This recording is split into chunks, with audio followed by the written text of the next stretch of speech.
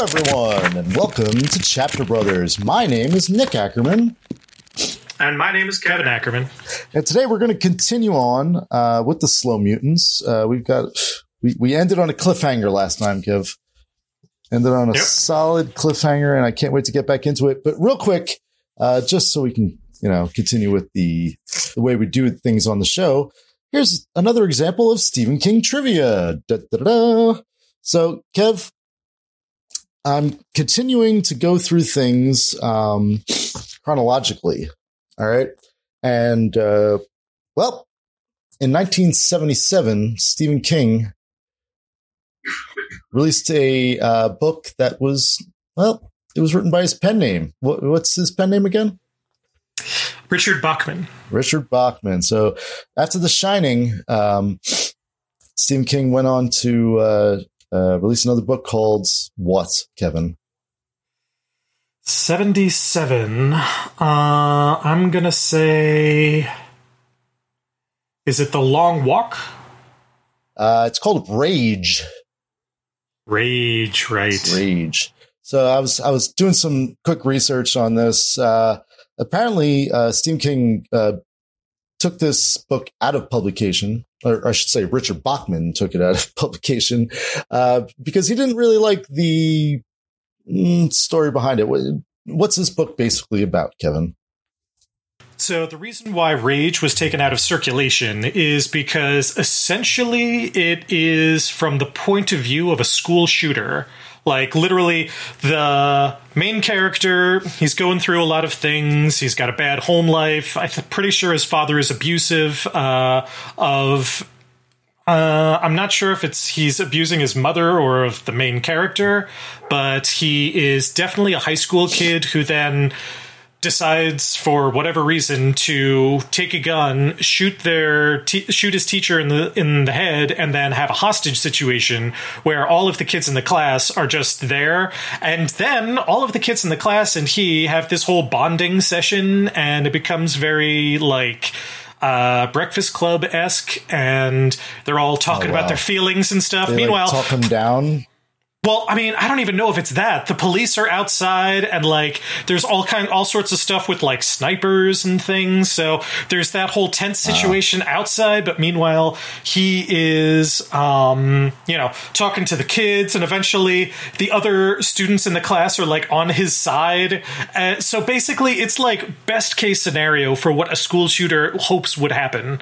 So. Oh my gosh. Yeah, this is get the attention of everyone and everything. Oh my gosh. I mean, I don't even know if it's.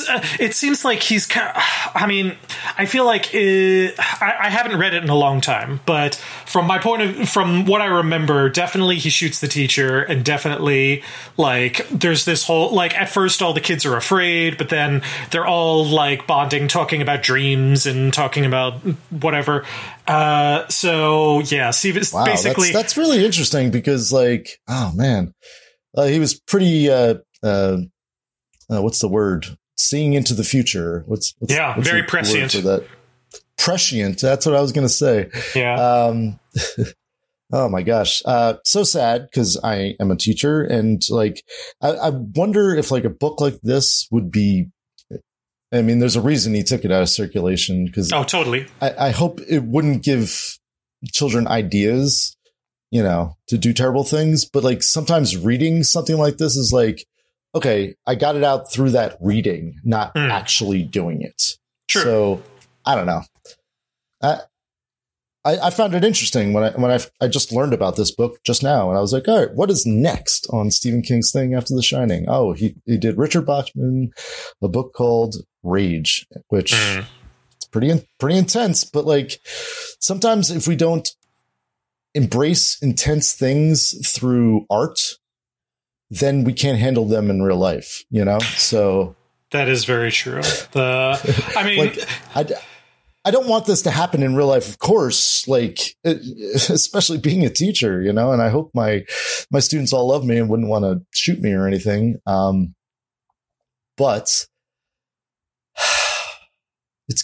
it's better to know than be sheltered is what I'm thinking. I don't know. What do you think? I would say so. Yeah. It's it's hard to say, because it's one of those things where there's the question of, is it better for this kind of a book to exist or not exist? But then there's also the question of authorship. Like, as an author, and say you see something like Columbine or many of the other you could millions, name about 50, unfortunately.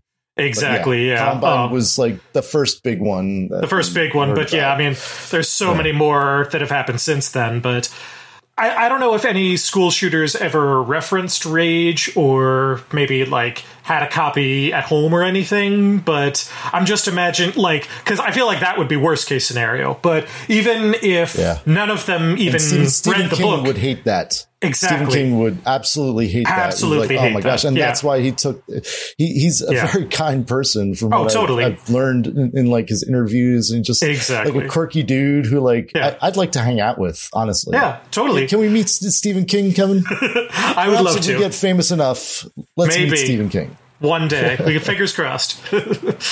But yeah, I'd like I was saying, just the like, even if none of the school shooters even read Rage or had a copy, I feel like he, knowing that book was out there, just would feel ashamed that he kind of, addressed that years before these kind of school shootings became so common, that I feel like he would want to almost, like, to me, it almost feels like he's just saying, oh, I'm so embarrassed that I did that. Like, I feel like this is the kind of book that doesn't inspire good, it inspires evil. So it's the kind of thing, like, he would just want to, kind of just hit the undo button and just scrub it from publication entirely. Yeah, right. Yeah. Do you know the song "I Hate Mondays"? Yes, I know the story you're about to say. Go ahead. Yeah. Well, I feel like Liz knows the story better than me, but there was a school shooting way back early in the 80s, and I think it was a teenage girl, right? And it was just like, well, why'd you do this? Well, I hate Mondays. Or something, and the song title is "I Don't Like Mondays" by the Boomtown Rats. Right. Yeah, my bad. It's the dude who did Live Aid. What's his name? Bob Geldof. Yeah, Bob Geldof. Yeah. And the Wall himself. Oh yeah, that's right. Yep. We were talking about Pink Floyd last night too, because that's another. Oh, well, anyway. It's true. I mean, it's the... I don't like Mondays. I'm sorry. I should remember that. Yeah. I just want to interject. I'm doing something uncommonplace and interjecting.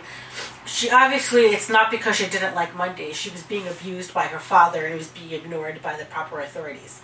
Oh, okay. So exactly. Yeah. Exactly. Yes. Yeah. And that's what Liz would have said too. Thank you, Cynthia. Indeed. For a rare guest appearance, my fiancée Cynthia. Exactly.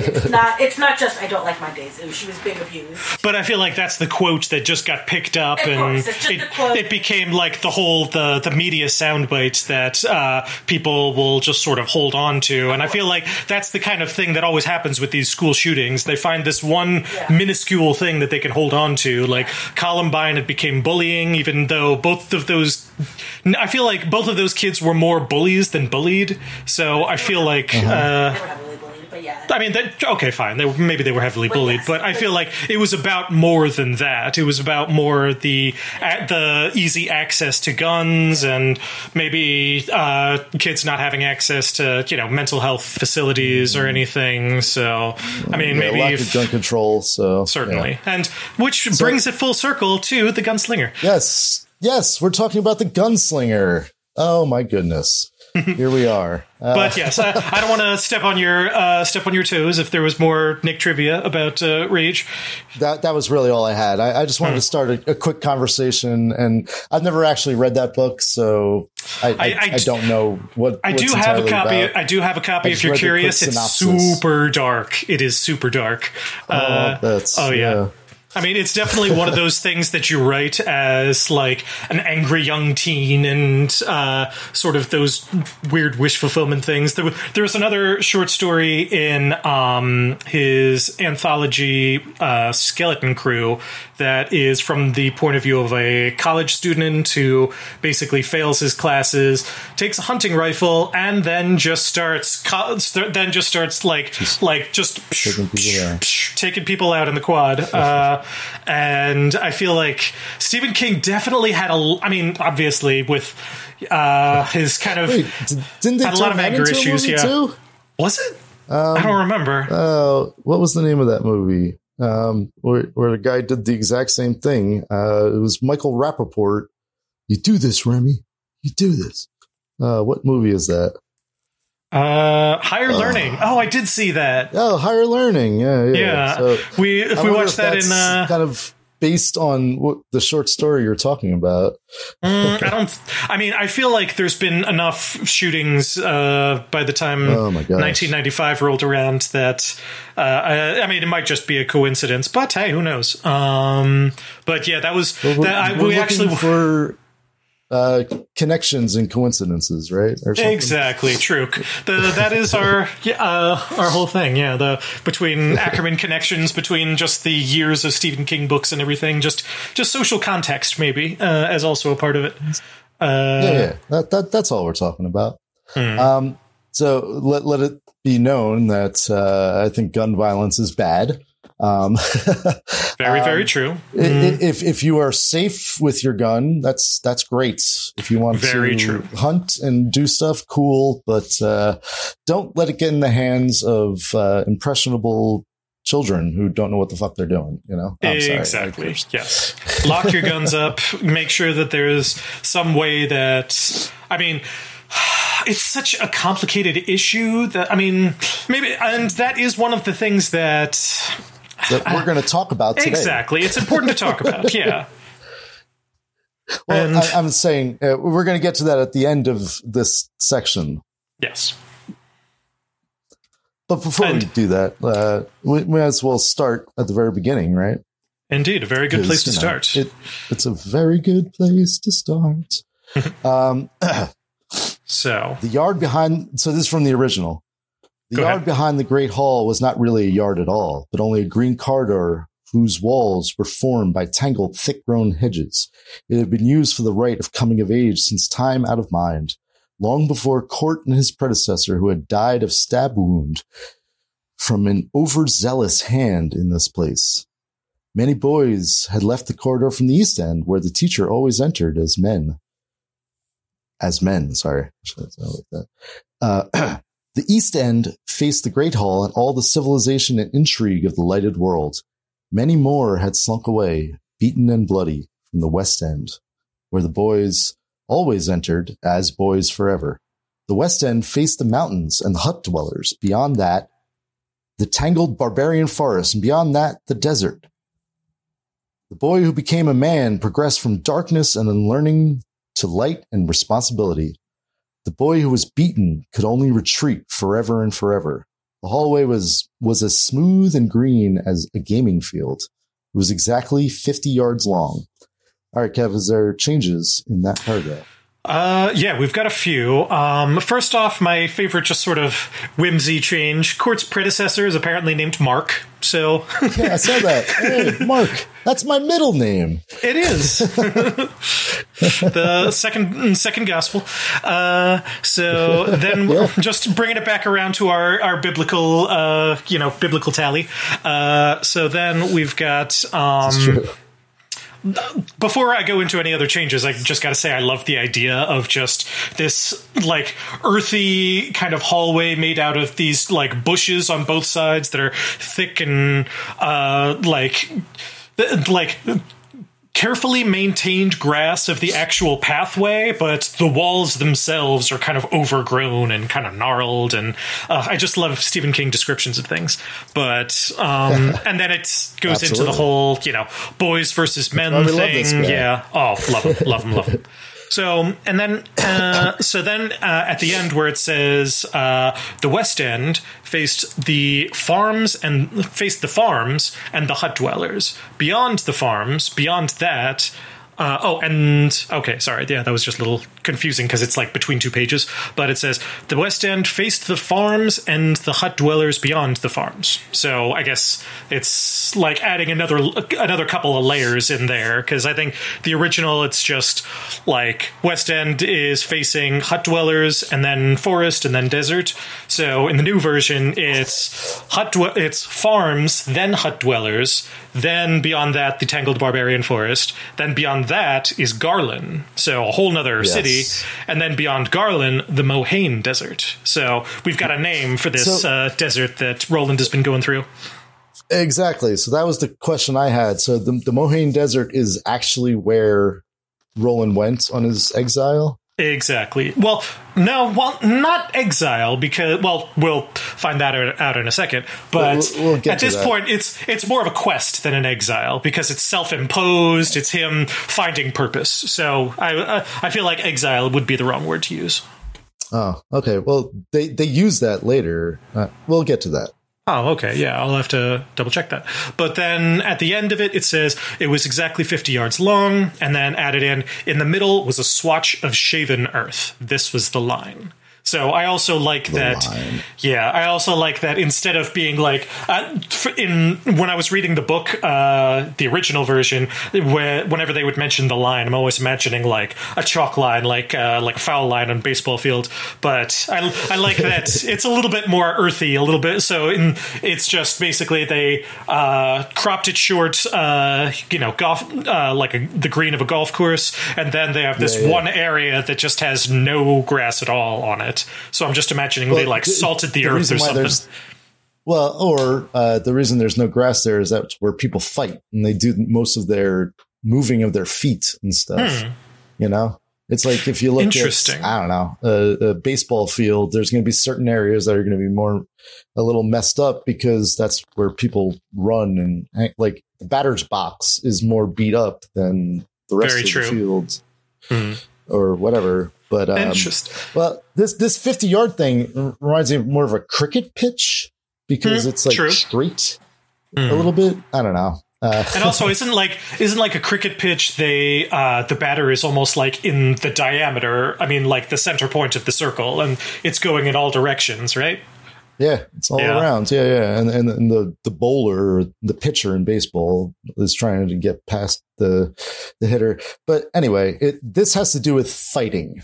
Correct. Like literal, like hand-to-hand or weapon-to-weapon battle. And I'd imagine that line is also soiled with a little bit of blood as well.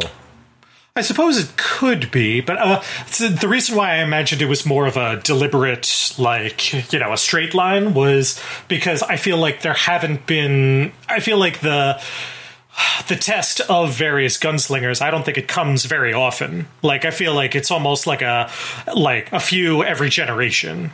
Like, so it's not like there was anybody like within the past year or two. So that's why I figured that if it's as closely cropped as like a gaming field as they said it, I figured that it would be a little bit like it's been years since the last gunslinger, I assumed. Oh, okay. That's actually a good point. I was thinking about that too. Like, it's been a while since a new gunslinger has been, what's the word? Proven, inducted? I guess. Proven? True. Yeah. Both, yeah. Yeah. And Roland is 2 years early, right? We said that last time. That, true. Well, they're supposed to be 18 when they come of age. I think it was like most of them are 18 if they haven't taken the test by the time they're 21, they just sort of slowly age out, and they'll become like courtesans or diplomats or something that won't have the guns, but they won't be exiled. Or go away and be a farmer, and they're like, nope, you haven't earned your thing. Okay, so then one side of the line is Cort's cottage. Then, right? Is that where he like came from? I think so. Yeah. Yeah. So it's everybody against Cort, and before Cort, it was Mark. Correct. So what did Cort do to get the job? Like, he just got thrust into it. It's one of those unanswered questions, but in my head, I feel like Cort in his heyday was probably a gunslinger himself, who was like just this, like, he's this barrel-chested kind of like war machine of a guy that he probably went out for years and was this like absolute maniac, and then at some point when I guess Mark was taken down by an overzealous trainee, then Cort decided that maybe he had had enough of battling and decided that he was going to come in and train new gunslingers, or maybe it was the fact that he lost his eye, so his aim isn't quite as good anymore. Who knows? But I get the impression that Cort had his own like storied history that he then decided to come back and become a teacher. So I have a question. All right. So you're saying Cort has one eye before this? Yeah. It says at some point that his, let's see, let me go back in the book. I'm trying to think back to that last chapter where Cort was involved. I don't remember them saying he was a one-eyed man. Yeah, doesn't matter. We'll get to the point in a second where we can talk about that. But each end was usually clogged with tense spectators and relatives, for the ritual was usually forecast with great accuracy. 18 was the common age. Those who had not made their tests by the age of 25 usually slipped into obscurity as freeholders, unable to face the brutal all-or-nothing fact of the field and the test. But on this day, there were none but Jamie, Cuthbert, Alan, and Thomas. They clustered at the boy's end, gape-mouthed and frankly terrified. "Your weapon, stupid!" Cuthbert hissed in agony. "You forgot your weapon!" "I have it," the boy said distantly. Dimly he wondered if the news of this had reached yet to the central buildings, to his mother and Martin. His father was on a hunt, not due back for weeks. In this, he felt a sense of shame, for he felt that in his father he would have found understanding, if not approval. Has Cort come? I'm going to stop right there. Yeah, we do have a few changes in that part. So let's see. We've added last names for everyone.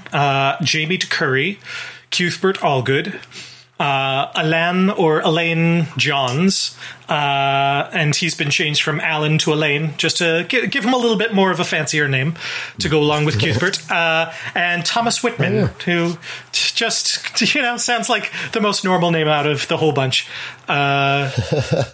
So Cuthbert Allgood. He's all good. He's all good. We talked about that back in the day. Yeah. So there we've got... And not a complete erasure of Jamie, by the way. Exactly. Jamie and even Thomas, he's still in the book, just to round out the whole group of would-be gunslingers of Roland's class. Yeah, a crew of boys. Indeed. And Roland is clearly the leader. He's not the smartest one of the group. He's not nearly even like the best of the group, but he's the bravest of the group, it seems like. And like, exactly. They all like just get behind him. They're like, yeah, finally, kick his ass. We're sick of his teacher. Because I feel like this gets down to what it means to be a leader of a group of, if not equals, then at least somewhat equals. Like, you've got, I feel like it's iconic. Like, you've got, say, Ninja Turtles. Leonardo is not the smartest or the strongest or even maybe even the best, but he's got the authority. He's got the heart that can tie the whole group together. Yeah. Captain America. Raphael's clearly got the most skill. True. Raphael's got the most skill. Donatello's clearly the smartest. Donatello's the smartest. Yeah. And Michelangelo is just fun. I don't know. He's got some skill too with the nunchuck. Yeah, I feel like you always need a buddy. Captain America, obviously, both Bruce Banner and Tony Stark are clearly leaps and bounds smarter than he is, but he's got the war history, the war experience. He's got the kind of just like the heart to hold the whole team together. He's the kind of. It's just like one of those things that kind of makes a leader that it's hard to even describe. Well, in Age of Ultron, when they're having that stupid party and they're like, who can hold the hammer? Yeah. And like no one could move it. And then Captain America or Steve Rogers made it budge a little. And Thor looks over and was like, okay. And like immediately he's like, this guy has my respect. Well, I feel like, of course, in Endgame, it all comes together. It's so exactly. Cool. I knew it. Yeah. Yeah, and I feel like that's basically what it all comes down to, is almost like, is this person worthy? Is this person pure of heart? Is this person, well, I mean, that then we get to that question of like bringing it back to Roland, like what makes him this sort of leader? Would he in fact be worthy to wield Mjolnir? And I would say yes, honestly, because I feel like he's the kind of person who he is. Like, I feel like, I found the word. It's earnestness is what I feel like makes a leader, of just the kind of person who not only can kind of hold a team together, but is also completely like strong in their convictions and they truly believe in the cause. Yeah. There you go. That's what I would say. So every job I've ever had, Kevin, I get thrust into these positions, whether I like them or not. I never thought of myself as a leader, but it was always like, well, your name starts with an A, so you're just always first. It's like, okay, I'll lead the line, and then I guess from there in life, it's just like, I guess I got to be the freaking leader. Okay, here we go. I'll be the captain of the team. It's all good. Someone's got to do it. Fair enough. Yeah, there have been a few times in my life when I've had to take some leadership role, whether I'm supervisor of my team at work or a supervisor at the deli that I used to work at, and every time I feel like I wouldn't say I fall short, because I can tell people what to do and I can I can definitely at least do the job as it needs to be done. But I always definitely find myself either Donatello or Michelangelo. I'm never a Leonardo. Yeah. I feel like I could always I could be the smart guy who comes in with the stats, or I can be the goofy guy who's just here to help and make sure everybody has a good time. Like when it comes down to being the leader, I always end up with this very like apologetic tone, or I always end up as we've both said, we both end up apologizing way too much. Yeah, so chronic apologizers. Yeah. I'm sorry to have to say this, but you've been coming in late a lot, and it's just not allowed. I'm sorry, and it's just not the tone you can have as a leader. You've got to just have the authority, and I feel like that is what I lack. Well, I don't think it's about authority. I think it's about realizing what needs to happen and doing it with the team. Like I've seen this cartoon where it's like the three types of leaders or whatever, and one of them is just like sitting on a carriage, like pointing their fist, and then like all the people are in front of them, and then there's one where there's another guy like helping to pull along with the horses and stuff as they're, so like I think of myself as that leader, where it's like you lead from the front rather than lead from the back. I don't know. I could see that. So what's the third one? Oh, now I forget. Damn it.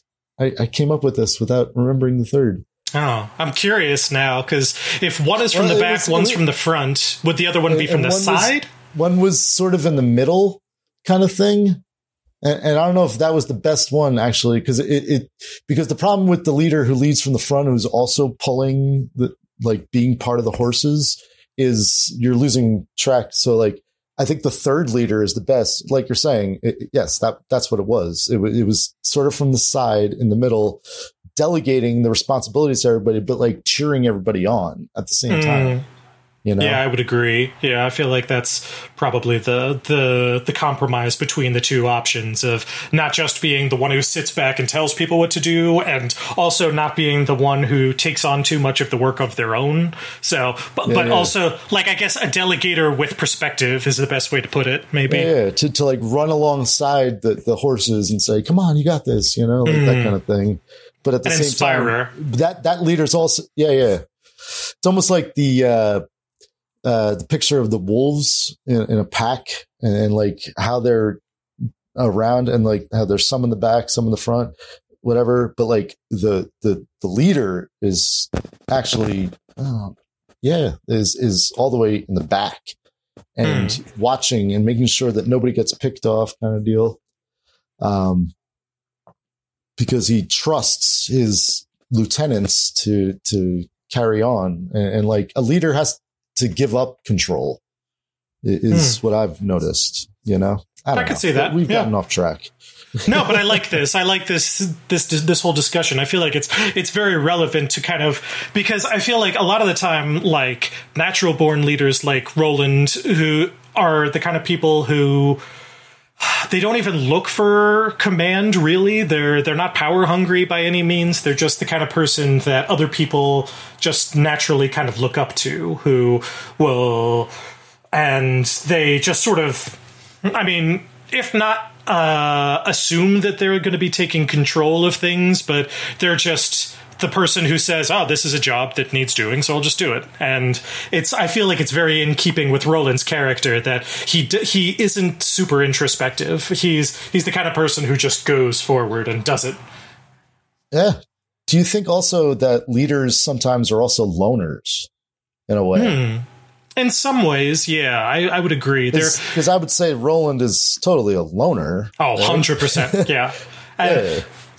I feel like, though, there are multiple kinds of loners. Like, because I feel like a leader who is a loner is the kind of person who feels this, like, pressure of responsibility, and therefore it kind of separates them from the others around them. Whereas I feel like a loner who wouldn't be a leader, like say for myself, for example, it would be the kind of person who almost sees other people or to put it this way, there's like loners from the front and loners from the back, if that makes sense, and the crowd is in the middle. Like, so basically, like, a loner who's a leader would be like, everybody else is like, oh, well, he's his own thing, and we need to respect him and give him his space and whatever. Whereas a loner from the back would be like, everybody else they're all off doing their own thing, and, you know, I'm sure they're all having a great time without me, but, you know, I'm fine. I don't need them. It's fine. Whatever. I'll stay at home and read. And so I feel like they're two different sides of the same coin, maybe. Very true. I mean, we can't paint with such a broad brush. True. Very true. We're trying to look for connections, but you know, everybody's different in their own way. And very, very true. We're all great. But yeah, anyway. Yeah, we all have our roles. So the role here with our guys on the side is to watch from the side and cheer and be like, "Come on, Roland!" Exactly. Roland has always had. There's always been this unspoken thing that Roland is definitely going to be the one who goes first. But as they kind of mentioned that, like, Roland is 2 years before even the youngest person who ever took the test, which is 2 years, but even further before most people take the test. So all of the rest of them are like, oh yeah, Roland, go ahead. Yeah. Wait, so Roland is 16 now or 14 now? I'm 14. confused. He's 14. Oh, he's 14. Oh yeah. My goodness. All right. That's even earlier than I thought. I thought he was 16. Yeah, so at this point, a freshman in high school, a freshman in high school is going up to a grown, battle-hardened, like, barrel of a man, and he, like, it is the absolute David and Goliath situation, literally. So let's remember why Roland is doing this. Is because of what he just witnessed with his mother and Martin. Exactly. He's hot-headed right now. He's flying off the handle. Cort tried to get him to stop. You know, more times than he even had to. Cort said, like, he gave him like 3 separate chances to cry off or whatever, call it off. Yeah, cry off. That was cry off. Yeah. renege, if you will. So, and Roland he is pig-headed, and he said, no, I need this. And for a tale as old as time, the young boy who is going on someone else's honor, and he needs to get vengeance. So here we go. Yeah. So he's very hot-headed, and he just wants those guns, really. Exactly. He wants to be Cort so he can get the guns. Cort is here. The voice came from the far end of the corridor. Oh, and there are actually... So in the one that you skipped, there are a few changes. So after Cuthbert goes, "You forgot your weapon." In the old version, he said the boy said distantly, but we know Stephen King's hatred of adverbs in dialogue attribution. So now it's just "I have it." The boy said exactly, and then the boy said. Yeah, in the original, it actually goes, the boy said distantly, dimly, he wondered. So Stephen King is like, 2 adverbs in a row. Heresy. Two in a row? Yeah. I've got to change this. Cross that one off. Yeah, I just noticed that. The boy said distantly, dimly, he wondered. It's like, that is a little bit clunky. Yeah. So, and then, then crosses that one off right away, and then it said, so dimly he wondered if news of this lunacy had reached yet to the central buildings, to his mother and to Martin. Addition. Yeah, lunacy, yeah. Because, I mean, lunacy, honestly, lunacy. Way too young. So, and then we've got another... What are you doing? Yeah. So, to his mother and to Martin. The original just says to his mother and Martin. Just to... I guess grammatically it makes more sense. This one feels like a who cares kind of change. And then his father was on a hunt. I want to go back to lunacy. Oh, yeah. I want to go back to lunacy for a second. What does that word mean? Lunacy, like insanity? Like to be a lunatic. Okay, well, let's... a lunatic could mean many different things, right? You could be a lunatic for good things. You could be a lunatic for bad things, but usually it means flying off the handle is what I'd say. Like true. Acting without thinking. Let's see. According to the Oxford English Dictionary, so number 1, we've got the state of being a lunatic, insanity, not in technical use. Number 2, we've got extreme folly or eccentricities of lunacy. There you go. So I feel like it might be a combination of the two, that he's both, insane or just an extreme folly, which if he fails, this definitely would be. He's got that smile on. Exactly. He's got that crazy smile. He's like, I'm going for it. That crazy rictus grin, yeah. So it's kind of a combination of the two. Yeah, I would agree. Crazy look in his eye. Mm-hmm. So then right after that, we've got a little bit of a change. His father was on a hunt not due back for days. In the original, it said weeks. So we're kind of establishing that his father's a little bit closer this time. Okay. Mm-hmm. Still, he's not there. That's quite there. That's a blue change, I would almost say. Well, but it's kind of important, I guess. Yeah, it's changing the meaning of the word. So I feel like that's a solid orange.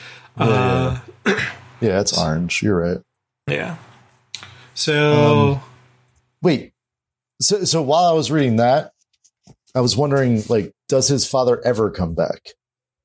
And I guess I'll find out as I read on.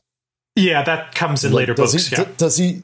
Yeah. I guess we'll see later on. But I was like, ooh, does his father get killed in this thing? I don't know. Yeah, more to come. You'll find out. I'm just saying what I was wondering as the reader for the first time. Gotcha. All right. Well, can I move on then? Actually, do you mind if I do it? Okay, I'll take the next one. I would love you to read it. Go for it. All right. Has Cort come? Cort is here. The voice came from the far end of the corridor. I like your Cort better. And Cort stepped into view, dressed in a short singlet. A heavy leather band encircled his forehead to keep sweat from his eyes. He wore a dirty girdle to keep his back straight. He held an ironwood stick in one hand, sharp on one end, heavily blunted and spatulate on the other. He began the litany, which all of them, chosen by the blind blood of their fathers, all the way back to the eld, had known since childhood, learned against the day when they would, perchance, become men. Have you come here for a serious purpose, boy? I have come for a serious purpose. Have you come as an outcast from your father's house? I have so come, and would remain an outcast until he had bested Cort. If Cort bested him, he would remain outcast forever. Have you come with your chosen weapon? I have. What is your weapon? This was a teacher's advantage, his chance to adjust his plan of battle to the sling or spear, or bow or ba. My weapon is David. Cort halted only briefly. He was surprised and very likely confused. This was good. Might be good. So then, have you at me, boy? I do. In whose name? In the name of my father. Say his name. Stephen Deshane of the line of Eld. Be swift, then.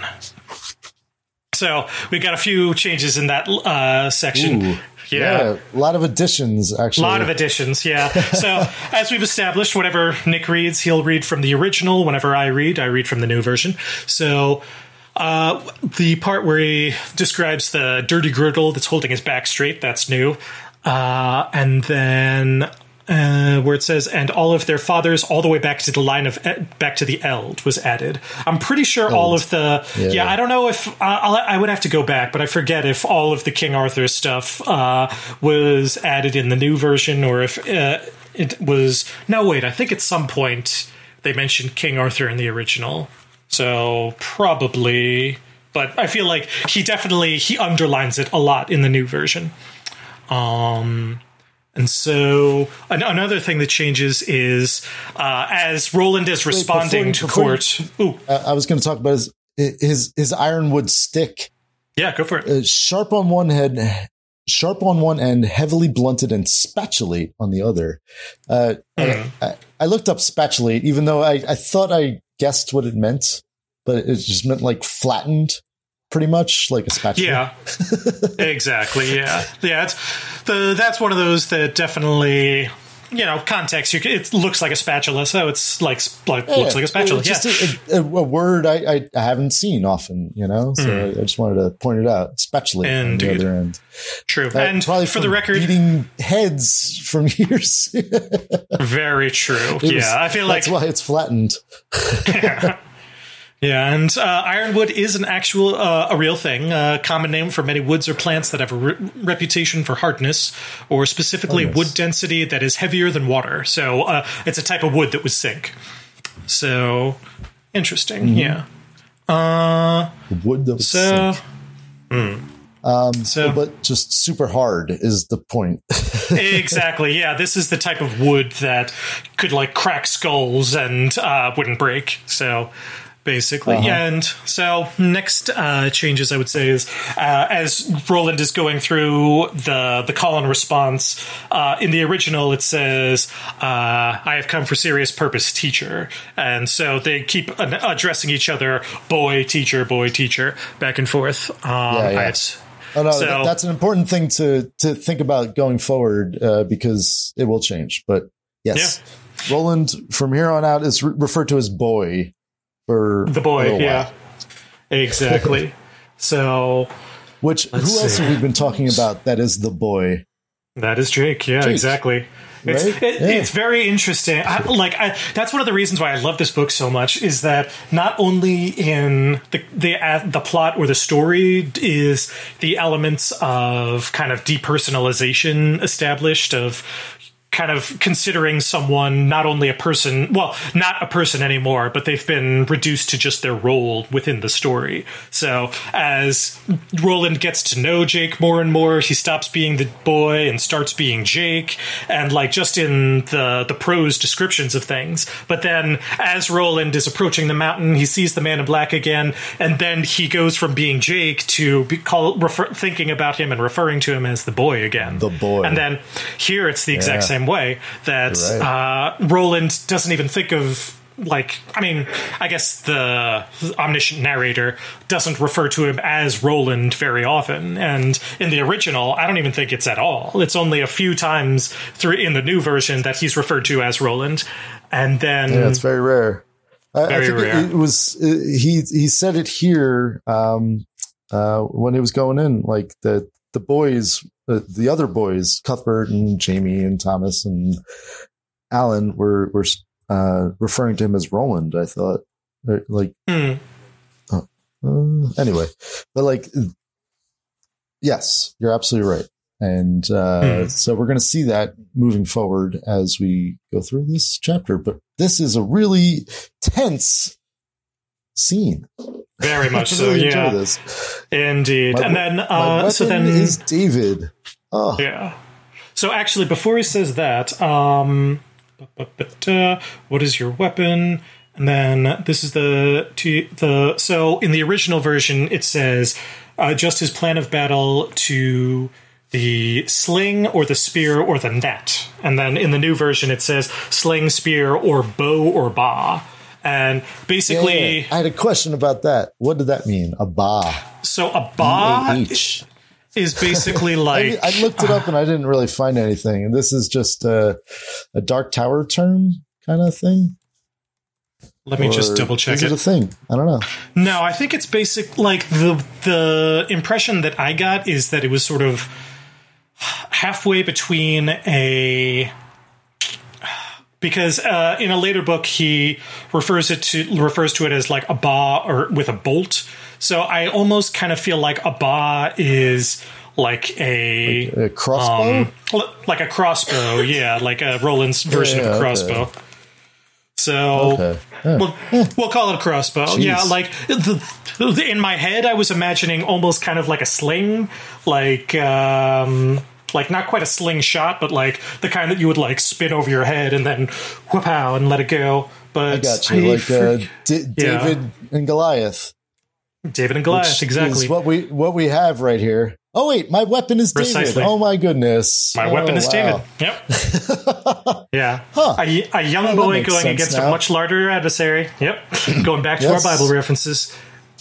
Yeah, so like here we go, and then. So then added in. So the original is much more like rat-a-tat real quick, and it's just Cort halted only briefly. So then, have you at me, boy? I do. Be swift then. So the new version adds in all of the he was surprised and confused. That was good. Might be good. And then I do. And then here we have we've got a little bit more of the gunslinger mythos that Stephen King established in later books, where he says, "In whose name? In the name of my father. Say his name. Stephen Duchesne of the line of Eld." So just adding in the kind of the line of my father, that kind of stuff, just to make it a little bit more more historical, absolutely. Patriarchal. Is Stephen like the best gunslinger? I would say yes. He's definitely the leader. He's kind of the king of Gilead, more or less. And he's and he took his test the youngest at 16 years old. He was 16 and Roland was 14. Okay. I need you to remind me of the things that I've already read. It's like, I forget since we've read this whole section, we know that, but I forget if in the book it says yet that his father was the one who was the youngest at this point. It might be the kind of thing, it might not be revealed until after Roland finishes up his test, but I would have to double check. Definitely a David and Goliath. That's for sure. Type battle is about to occur. With an actual David. And Cort advanced into the corridor, switching his stick from one hand to the other. The boys sighed flutteringly like birds as their Dan Din stepped to meet him. My weapon is David, teacher. All right, so stop there. So in the original, my weapon is David, teacher is in italics. Oh yeah, it's italics in both. So it's just a thought, internal thought. My weapon is David, teacher. But the other thing I wanted to see was Dan Din. We've seen that before, right? Yes. I forget. Yeah, I think at one point, when Roland was like, would I take advice from this boy and listen to him, Dan Din? That's insane. That's crazy. So basically... So it's just like craziness, like lunacy, as we've Don Din is like a synonym for lunacy. It seems like no. Don Din is a synonym for like basically the leader, the one that everyone else kind of looks up to. Okay, I got you now. Okay, yeah. Now that makes more sense. So Don Din is a leader. Cool. Exactly. Okay. Maybe I'll skip this one. There are some changes in here. So in here's from the original. Original. Did Cort remember? Had he fully understood? If so, perhaps it was all lost. It turned on surprise. And on whatever stuff the hawk had left in him. Would he only sit disinterested on the boy's arm while Cort struck him brainless with the ironwood? Or seek the high, hot sky? They drew close together, and the boy loosened the hawk's hood with nerveless fingers. It dropped to the green grass, and the boy halted in his tracks. He saw Cort's eyes drop to the bird and widen with surprise and slow, dawning comprehension. Now then. I'm going to stop there. So, yeah, we do have a few changes in there. So, it's a little bit more... I feel like it reads a little bit easier in the new version. It's, did Cort understand? And if so, did he understand fully? If he did, very likely, all was lost. It turned on surprise. So, kind of instead of did he remember? Had he fully understood? It turned on surprise. So basically, I'm just thinking that kind of Cort he's got his weapon up. He's kind of just waiting to see, is he going to go with a ranged weapon? Is he going to go with a melee weapon? Is he going to get close or kind of go from a distance? And he's kind of weighing kind of which end of the staff to use, basically. Like, am I going to be stabbing, or am I going to be deflecting, or am I going to be just sort of bludgeoning this kid? Yeah. We're going for the elements of surprise. Element of surprise. So yes. as long as it is before he realizes that he's going to have a hawk thrown at him, that Roland kind of has the advantage. So as soon as David kind of rushes forward, then like he wants Cort to be taken aback and just all of a sudden just to be kind of on his heels more or less. So but still the great part is that Roland doesn't know what David's going to do. He's like, I think this hawk is with me, but would he just sit there and say, do nothing on his arm, or would he just fly off? Exactly. Much? Yeah. I feel like this is the whole. The third option is what happens. Exactly. Is he going to absolutely go for it, guns blazing? And I mean, gunslinger ways of, if a hawk is a gunslinger, if a gunslinger has to be a hawk, then this hawk is definitely a gunslinger.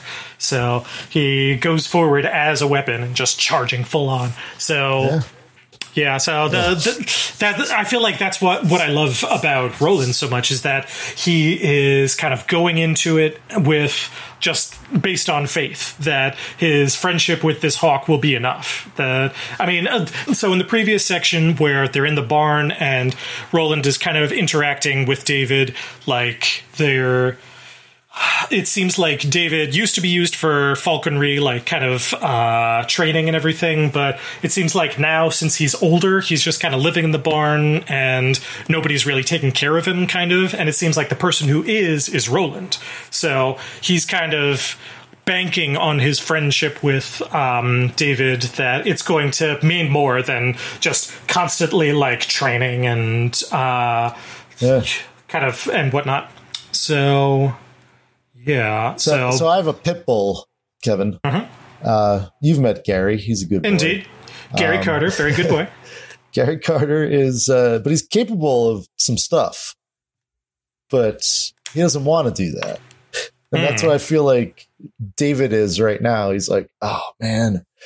And I would never make Gary fight anybody. Like, in fact, often, all I try to do is stop that from happening. But, one time I saw it happen, to like see the true capability of a hawk or a pit bull or something that is, can do damage. It's frightening. And it's the same thing as seeing the capability of a gun. So, exactly. And for the exact same reason, actually, because pit bulls, the reason why they've gained this reputation for ferocity is because they're so incredibly loyal to their owners, and they're so loving that they're willing to go into battle to defend you from all threats. And yeah, there are plenty of dogs that are more vicious. Like smaller dogs are much more likely to bite, like dachshunds or poodles or anything like that. Chihuahuas, exactly. But the reason why kind of pit bulls have gotten this whole kind of unfair reputation for being violent dogs is just because they're much more willing to protect you. They're defenders, so they're not going out looking for fights like the little dogs are. They're there to defend their owners, their family. And that's why I think David was never going for a fight. He was trained to go after those birds. He didn't want to. He was being trained by Cort and the other gunslingers apprentices. What do we call these guys? Yeah, apprentices, sure. Apprentices, actually, sure. Or I think at this point they might even be pre-apprentices. They might just be gunslinger hopefuls. Oh, so they're not even to the level of okay. So like then, because that's something I was thinking too. Like they haven't touched a gun yet. They don't even know how to So like once they get past this point with like Cort being a jerk to you, like all right, you beat Cort. Now what do you do next? Okay, now you meet a gunslinger and learn how to shoot. I guess. I think so. Yeah, it seems like important.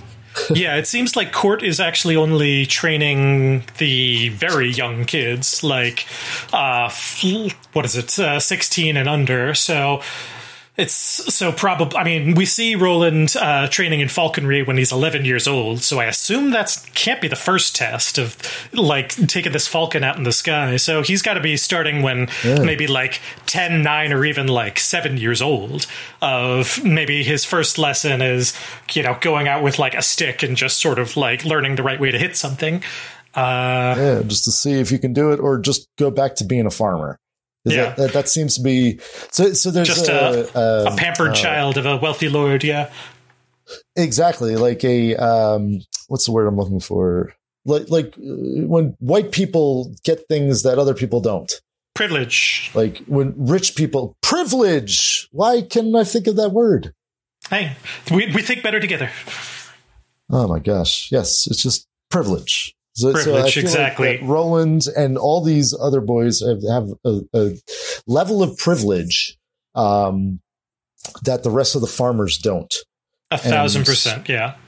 Yeah, okay, I get it. Yeah, these are the kids growing up inside of the castle walls. Yeah, they've got croquet being played outside by the ladies of the court and everything. Like these are like royalty basically. So the townspeople outside, like I feel like. I don't even know if most failed gunslingers would become farmers. Like, I feel like anybody who doesn't have the guts to go up against Cort would probably want to hold on to their life of privilege and, be some sort of like a what did they say? Like a diplomat or something. Work in the kitchens or something. Exactly, yeah. That's what they were saying about Cuthbert earlier. Like, freeholders. He'll be a diplomat. He won't be a gunslinger. Which I feel like is kind of Roland almost underestimating his friend, yeah. Not the best leader there. Well, that's why he's more of a loner than a leader. I don't know. Yeah, I would agree. I don't think he wants to be around these people, and he doesn't really care about people. I would disagree with that. I feel like he does care about his friends. It's more about him. Does he care about David? Well, he actually had a talk with David and said, I know this is a hawk, but he said, you're going to die today. And he felt bad about that, but he's like, you're being sacrificed for a great purpose, which means I'm using you to further my ends. He's very Machiavellian. True. I don't know if I've said that before, but. And in some ways, I feel like almost it's not. I mean, it's never a good thing to sacrifice somebody else for your own needs, but I feel like the fact that David is an old hawk now and he's kind of just sort of decaying in this barn without very much utility, it makes me think that if we're going with the whole if A equals B, B equals A, if a gunslinger has to be a hawk, then this hawk is a gunslinger, then maybe a gunslinger wouldn't want to die of old age. Maybe a hawk like this wants to die in the heat of battle, like a warrior wants to go to Valhalla, as it were. And maybe that's the reason. Maybe that's the reason why David is so willing to just fight for Roland on Roland's side rather than like seek freedom in the open sky. And maybe that's Roland's. Do you think Cort is also that warrior that wants to go to Valhalla kind of thing? 100%.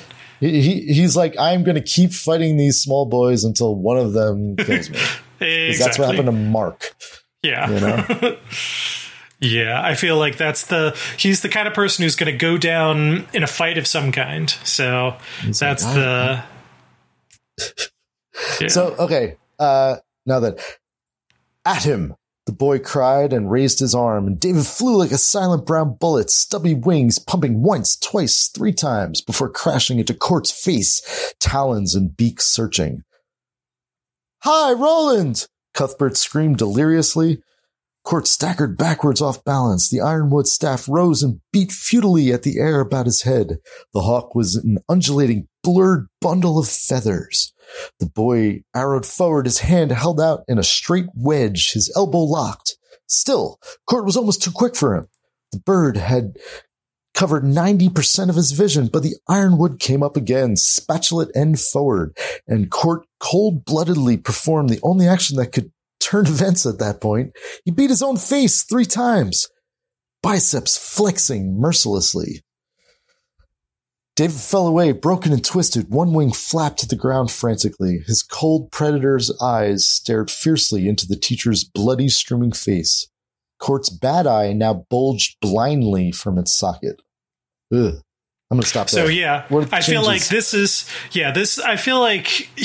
definitely like Cort was blind previous to this battle. Well, Cort was blind in one eye previous to this battle. So this is what I was thinking before. So then David just pecked out the blind eye and it's like literally hanging.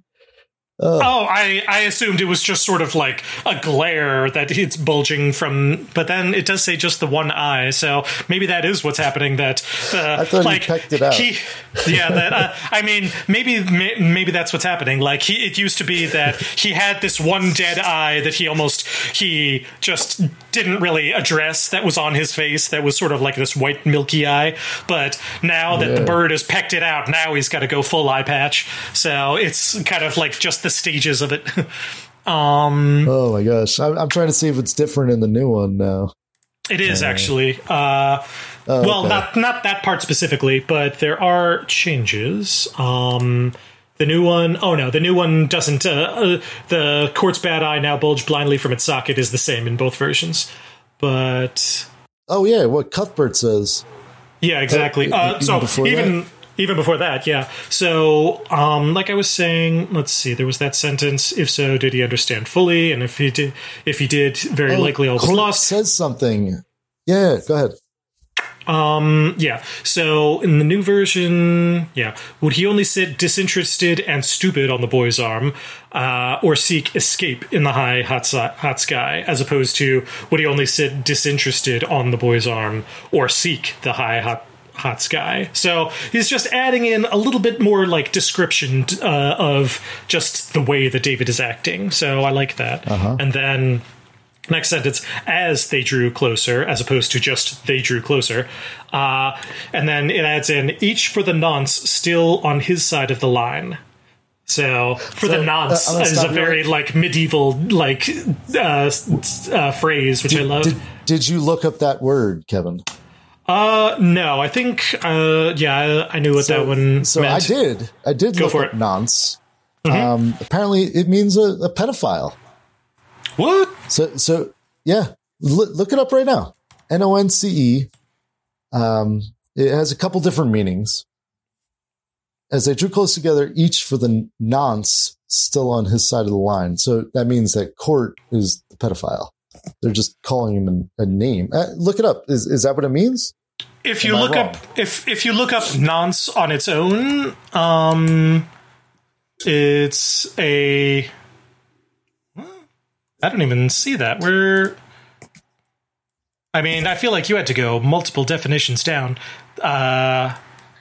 So the phrase for the nonce just means for the present or temporarily. Like. Oh, is that okay? Yeah. Yeah, the second... So was I looking too deeply into this? A little bit, yeah. The second definition is a pedophile, but, I mean, it's an eye-catcher. I'll grant you that, yeah. I mean, I look up nonce and immediately comes up a sex offender, especially one who is guilty of sexual offenses against children. I mean, it's the first word that comes up. Oh yeah, it's the second definition that I've got, at least according to Oxford. But maybe for the nonce is a much more British phrase than an American phrase. Which dictionary are you looking at? Oh, I don't know. That was just a Google search. Yeah, that's what I did too. Yeah, but so for the nonce, so you mean like. It means now, like once. Yeah, it's just temporarily for the moment. Taking a word, okay, like once, nonce. Exactly. Well, that makes more sense than pedophile. I was very confused when I looked it up. I mean, certainly not. Yeah, the only description we've got of Cort's sexual habits is that he likes to frequent the brothels. But yeah, well, we don't know how young the people are at the brothels, so. I wouldn't. I feel like that's a stretch too far. Like Cort might be a child abuser, but he is not a child molester. Well, I like that you. See, I like to think the worst of these type of characters because that's what Stephen King is trying to do. Is like point them out to be a terrible, You are definitely on their kids and. I'm on Stephen King's side. Dude, I was watching this documentary on It, and I can't wait till we get to It. Ooh, yeah. I know that's not till like 1986, but oh man. Like just the thought of fear. The guy has got it, Oh, like, totally. What are the things that scare you? And it might be just the littlest thing. Well, definitely pedophiles scare me. Fucking jerks. Dang it, I cursed again. But jerks like Cort who prey on young people, it's terrible. Certainly, worst thing certainly. To do. Exactly, yeah. But I don't, I mean, in this case, I do, I know your team gunslingers are the bad guys, but for this case, I do think it's just a phrase. It's not saying for the pedophile still on his side of the line. No. Yeah. Yeah, they was just calling him a nonce. He's like, that pedophile's on his side of the line. Anyway, moving on. No. It says I don't know. Yeah, exactly. I'm going to just give you a hard no on that one. I'm sorry. We're going to cut this one off just like he was holding a sword in the last thing. All right, moving on. Precisely. So, that's actually another change that I forgot to mention. In the original, it said switching his pike from one hand to the other. And then the new version, it just kind of says switching his stick from one side to the other, just to kind of keep it consistent that they're just referring to it as Cort's stick. So, yeah. In this part... which is also an argument for him not holding a sword, because his weapon of choice is his ironwood. It is stick. His ironwood stick, yeah. Flat on one side, pointy on the other. Spatulates on one side. And a freaking hawk flying at his face and destroying his face, ripping out his eye, I think. Or maybe his eye was... Before we even get there... Before we get there, sorry, I've got to go line by line. In any case, so in the original, it said he says, "Oh, you little fool." Exactly. Right? Yeah. So yes. That was added. Yada, yada. So the boy loosened the hawk's hood with nerveless fingers, dropped to the green grass, and Cort halted in his tracks. In the original, it said, and Roland halted in his tracks. So basically, kind of I looked back, and it doesn't say actually where David was before this. So I kind of think Roland had David behind his back. I was thinking that. Yeah. So the whole time I was like, he's like, "Where's your weapon?" And even the boys from the side didn't see, like, "Where's your weapon?" And was David like chilling in the, or he just had it behind his back under his jacket? I think he was like hiding under his coat or something, but he was definitely hidden in some way that he didn't realize what David was. So the boy loosened the hawk's hook, and with nerveless fingers, it dropped to the green grass, and Cort halted in his tracks. He saw the old warrior's eyes drop to the bird and widen with surprise and slow dawning comprehension. So he's got to be hidden somewhere, but this is one thing that I feel like the book is a little bit unclear about, like how did he gain this element of surprise? But in any case, so now he understood. Oh, you little fool! Field, and he had to walk all the way up to the line, so 25 yards with a hawk under his. I'm thinking it's under his cloak or something, wherever he's wearing his duster. Yeah, that's what I think too. What do you think he's wearing? A duster? I feel like it is very Clint Eastwood-y. Yeah, I feel like Roland is, but he's also this 14-year-old boy who hasn't gotten his guns yet. So maybe he's just sort of wearing like kind of like a robe, a cloak, something. He's wearing some sort of an overcoat, maybe just to kind of hide this hawk from view. Do you know how big hawks are, Kevin? Like 2 feet pretty tall. Pretty big. Are they? Look it up. Real quick. Because I'm imagining them smaller than falcons. Hawk. I just lost my page. Let's see. Hawks. I'm gonna guess. Okay. Because there's going to be different measurements you're going to get now. Is beaked tail and wingspan. There's 2 different things. So obviously this is a hawk that's got its wings tucked in. But right. So let's say beak to tail. Beak to tail, I'm saying, geez, over 2 feet, maybe 3 feet. They're big. I mean, it also, I feel like, depends on which hawk we're talking about. Like, Roland describes him as being brown, basically. So I feel like we're talking about this picture on the cover of the book. That's a black hawk. A black hawk. So look up a black hawk. Is that a species? I know it's a type of helicopter. True. Let's see. We've got, types of hawks. We've got red-tailed hawk, sharp-skinned hawk, Eurasian sparrow hawk. Was that's the one that we have around here in Washington. There's a lot of red-tailed hawks. We've got goshawk. No hawks. How about look at images and look for one that looks black? Let's see. There is a great black hawk, but there's also a brown falcon. So I feel like the illustration and the story might be at odds here, because I feel like the story describes him as brown. But I'm going to look up this great black hawk is a. Let's see. That's probably going to be the biggest. Where are they indigenous to? Taxonomy description. They are South America and Central America. Okay. So Great Black Hawk is that totally looks like David. Yeah, they're between 22 and 25 inches, so less than around 2 feet or a little less. So imagine keeping it like a 2-foot cat tucked into your. You could do it. I could keep a 2-foot bird tucked into my crook of my arm, sort of. True.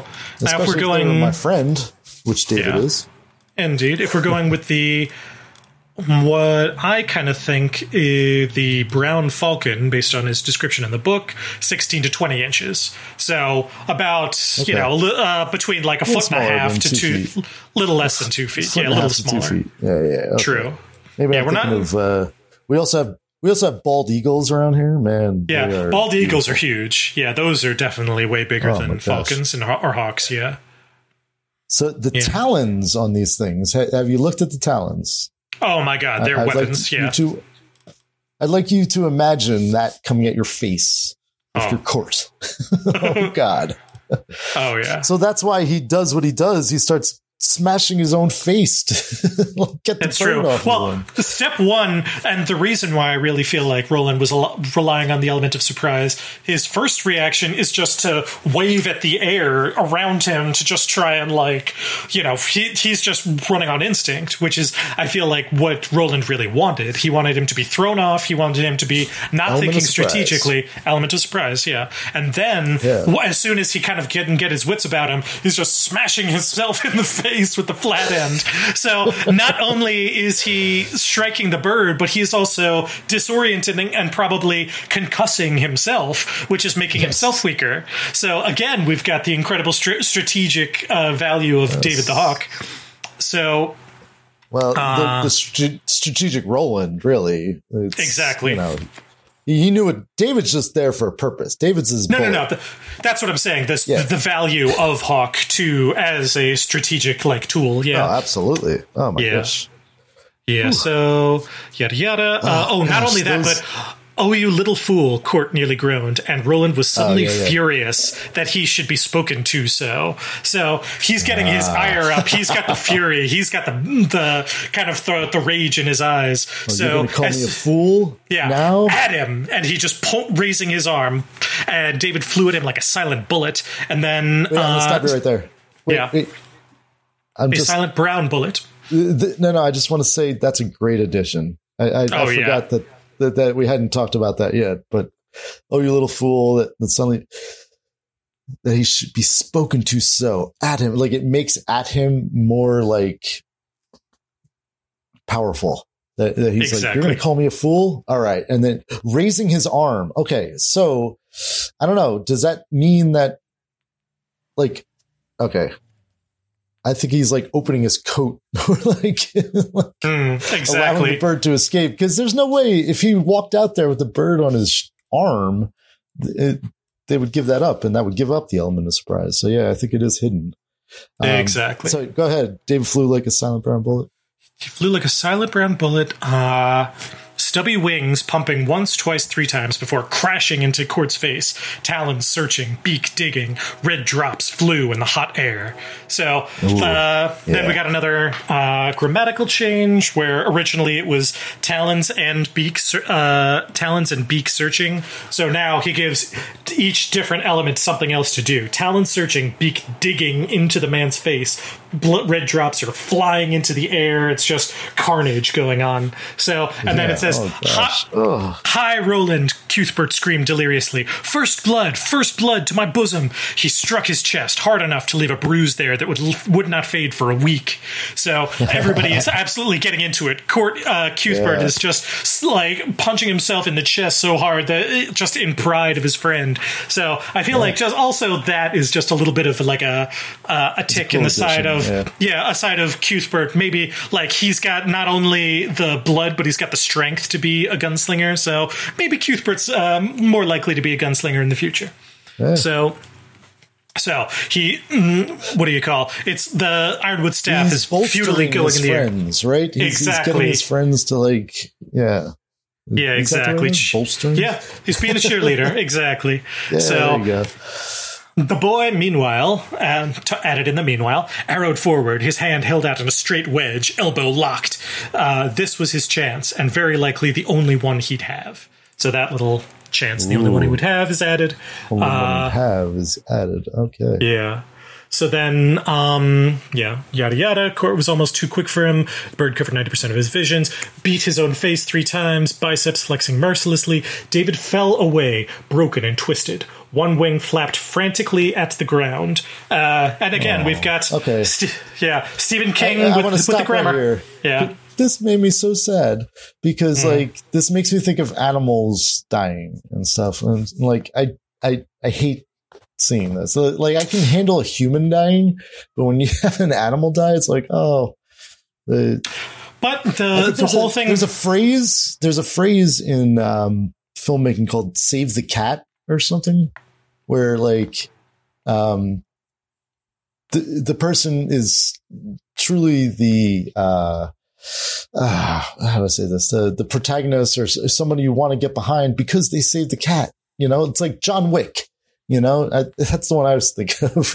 Right. Yeah. Where they killed his freaking dog, and now he's like, oh, now I'm pissed off, and like the whole time he was just protecting this dog, and it's like, well, no matter how many guys this guy kills, at least he's caring for a dog. So seeing this bird like break like this, it like broke my heart, and also knowing that that Roland pretty much said to David, you're going to die and you're going to be a sacrifice.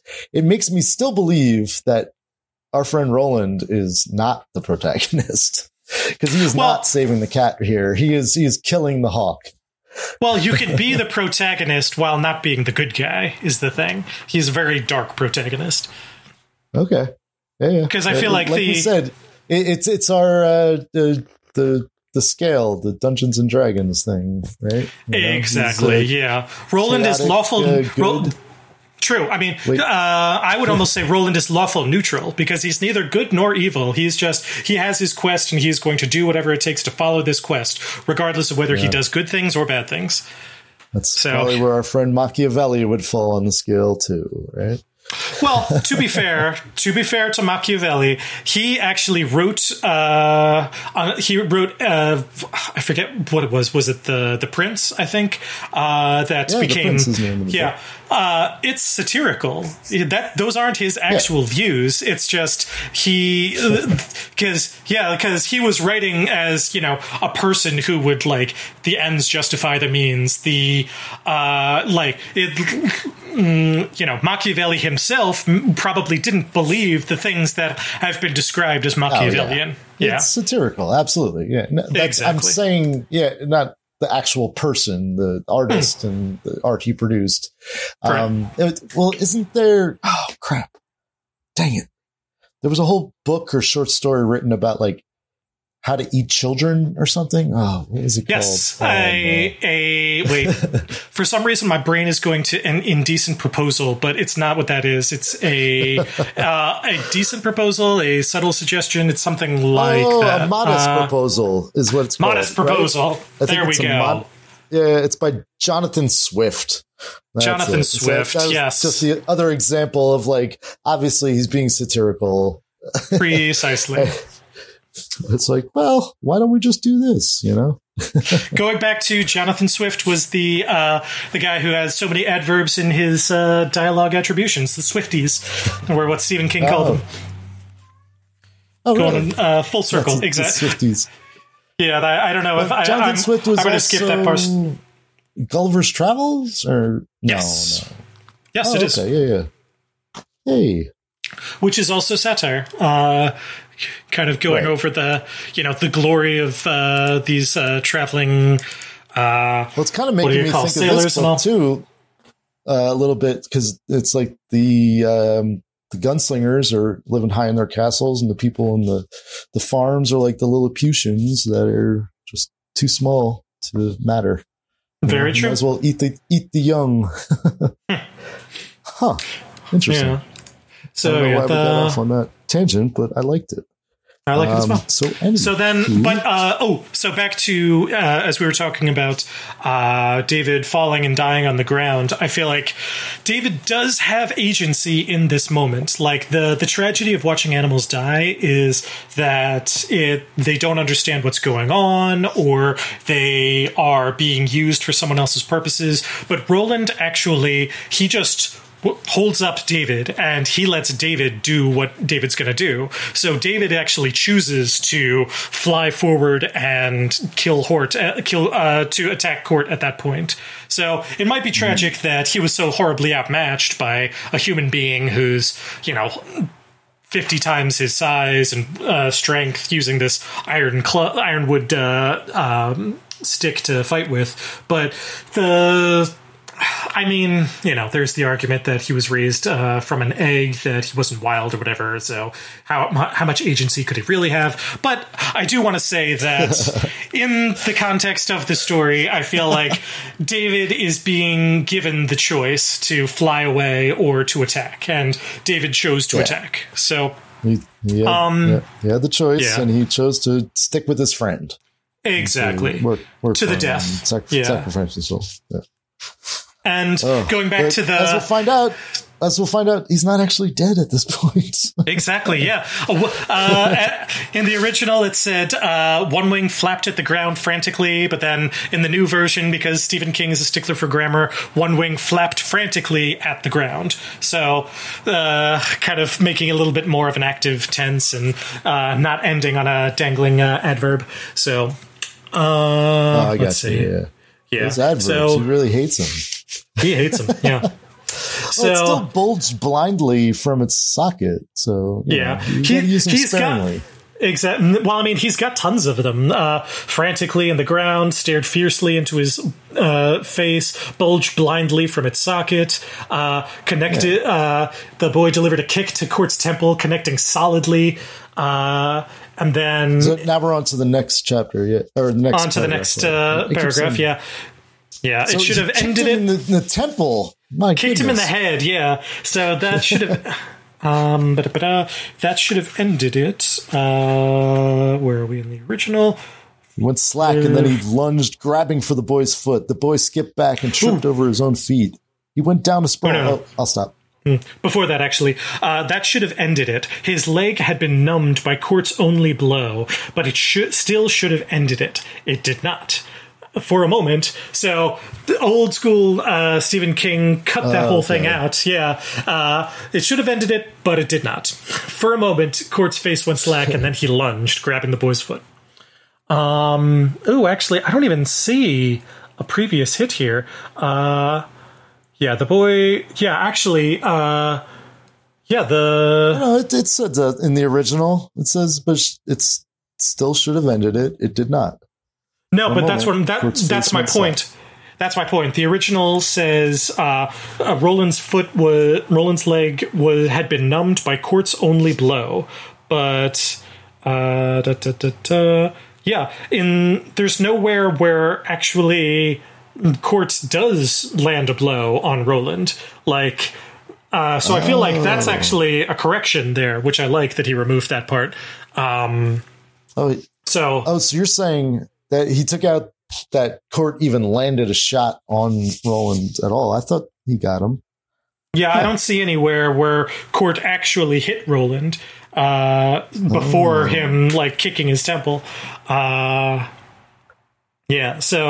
that one I feel like is a straight up editing choice just to kind of clear out this problem. No, so I think what he was saying there is that Cort's only blow is the pain that Roland feels on his leg from hitting him.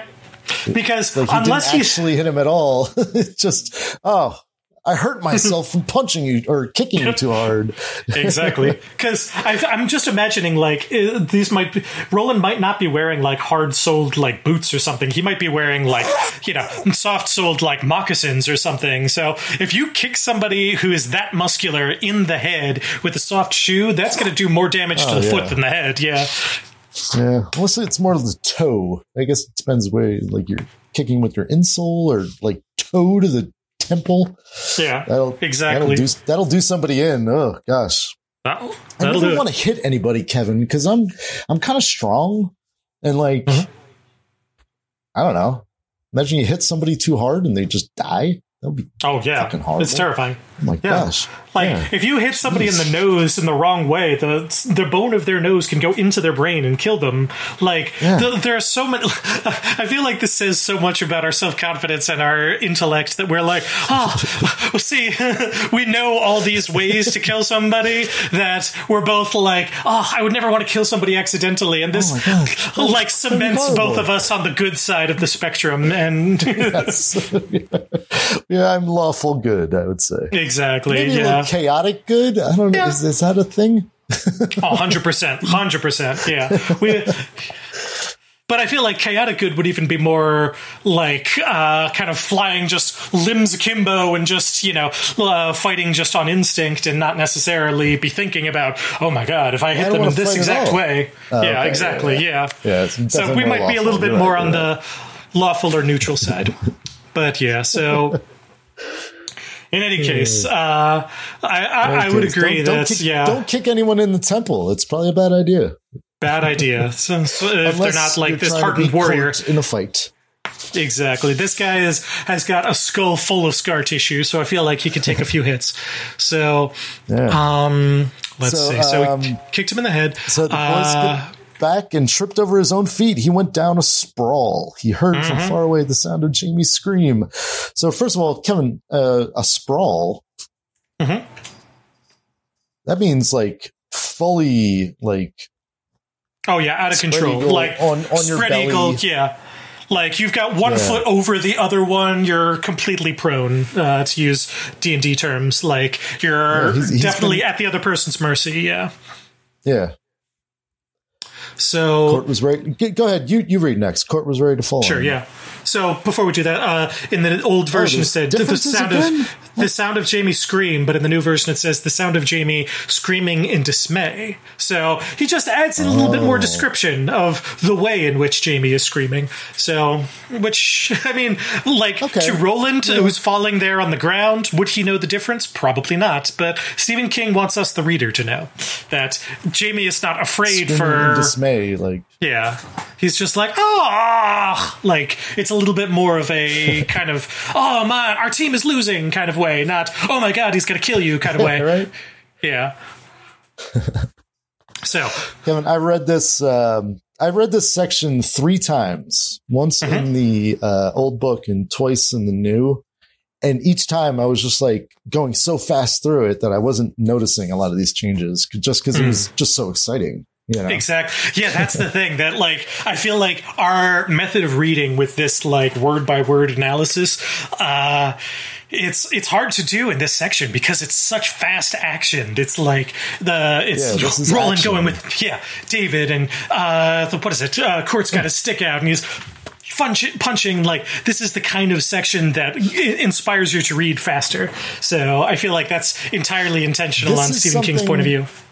This is something I hope, and I still haven't seen that Idris Elba movie, but I hope that they show this scene in that movie. But if they don't, that's a shame. I feel like why the Dark Tower needs to be a series, a TV show. You know, and it will. There's let's see. Right? Is that in the works? It is in the works. Let's see. We did. What's his name? Dark Tower series. Because this is like a whole episode. This is such a great scene. Yeah. I don't know how they're going to train a hawk. Well, that would probably be CGI, right? Right. Yeah. Mike Flanagan has plans to adapt the Dark Tower. I'm not sure if it's 100%. I have plans to adapt the Dark Tower. Oh, I mean, he's got somebody to pay him money. Yeah, it is in the works. Apparently, it will be, let's see, Intrepid deals from Amazon to Netflix. So it is going Amazon to be... sounds about right. Yeah, to Amazon, it seems like Amazon has been doing a lot of the, like, the fan... Like, what fans want. Exactly, like Vox Machina, the animated series that was originally a D&D campaign, and it became an animated series. Yeah. I was thinking the Rings of Power. That's another one. Is so cool that it's like, yes, this is kind of what we want. We get to we can't make everybody happy, unfortunately. True. But when we get to the Silmarillion, you'll have to tell me where Rings of Power falls. Oh yeah. Well, the Rings of Power is the second age. So that's after Silmarillion? Okay. It's part of the Silmarillion, actually. Oh, so it's sort of in between? Okay. Yeah. All right, that's... There's this whole... I don't want too much info. I gotta go in clean. Oh, okay, yeah. Yeah. Well, it's Ultra Poda. It's just the name of a chapter, and it's of the Rings of Power in the Second Age. They just, made it an acronym because it's a cool podcast. It's called The Prancing Pony, if you ever want to listen to it. It's a good one. Oh, okay. I thought it was like a Latin term for like a longer coda. No. Of the Rings of Power and the Second Age. So it's Otrapoda. Yeah. Otraposta. No, and the third age. Sorry, and the third age. So that's why it's Otrapoda, the third age. Gotcha. Most of the Silmarillion is first and second age. Sorry. Rings of Power is like, I have to do more research myself because it's quite the tome. Indeed, yes. When we read Silmarillion, you're going to be the one in the expert seat, so get ready. Oh, no. Oh, Lord of mercy. I'm going to have to do more research. That's okay. That's okay. I can't wait. It'll be fun. Exactly. So, point being, back to Roland's climactic coming of age. So, he goes down a sprawl. Cort was ready to fall on him to finish it. Roland had lost his advantage, and both of them knew it. For a moment, they looked at each other, the teacher standing over the pupil with gouts of blood pouring from the left side of his face, the bad eye closed except for a thin slit of white. There would be no brothels for Cort this night. Something ripped jaggedly at the boy's hand. It was David, tearing blindly at whatever he could reach. Both wings were broken. It was incredible that he still lived. The boy grabbed him like a stone, unmindful of the jabbing, diving beak that was taking the flesh from his wrist in ribbons. As Cort flew at him, all spread-eagled, the boy threw the hawk upward. "Hi, David! Kill!" Then, Cort blotted out the sun and came down atop him. So... there's a chapter break there, but there isn't one in the original. But oh god, a section break. Section break, true. Section break. Yeah, end of section 7. Indeed. Oh my gosh, Roland. Jeez. So at this moment, David is just literally trying to bite anything, and he's biting Roland. Yeah. Right. He's exactly. Like, no, kill that guy, and then Cort finally does the killing blow on the hawk. Let me look up a word. Well, I also like that they said, as Cort flew at him, all spread-eagled, the boy threw the hawk upward. So, like, what can beat a hawk? An eagle. So there's this word in ancient Greek that's called a pharmakon that is a thing that can be used for either good or evil depending on how one uses it. So, like basically pharmakon. like pharmacy, like basically like drugs. That? Okay. Basically pharmacy just with a KON at the end.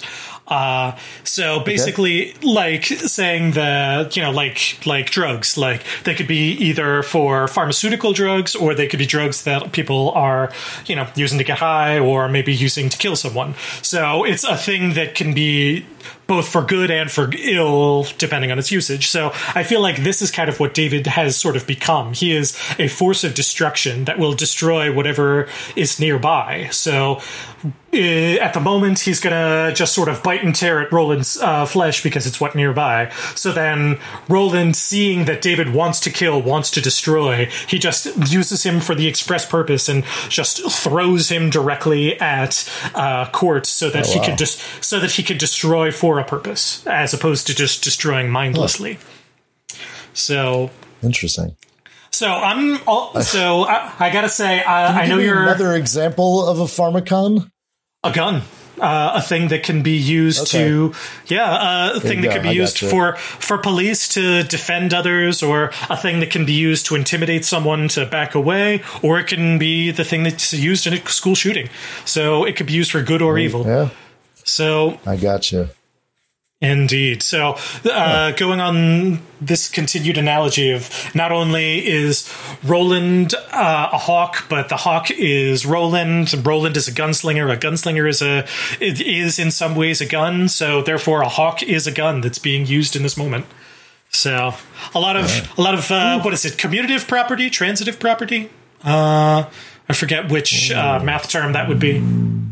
I think it's transitive. I don't know. Wait, how are you using math terms for writing? What? Oh, easily, my friend, easily.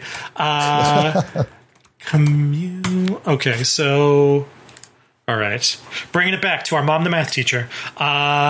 Okay, so yes. So commutative property is 6 plus 3 equals 3 plus 6. So no matter the order of things, it'll still end up to the same result.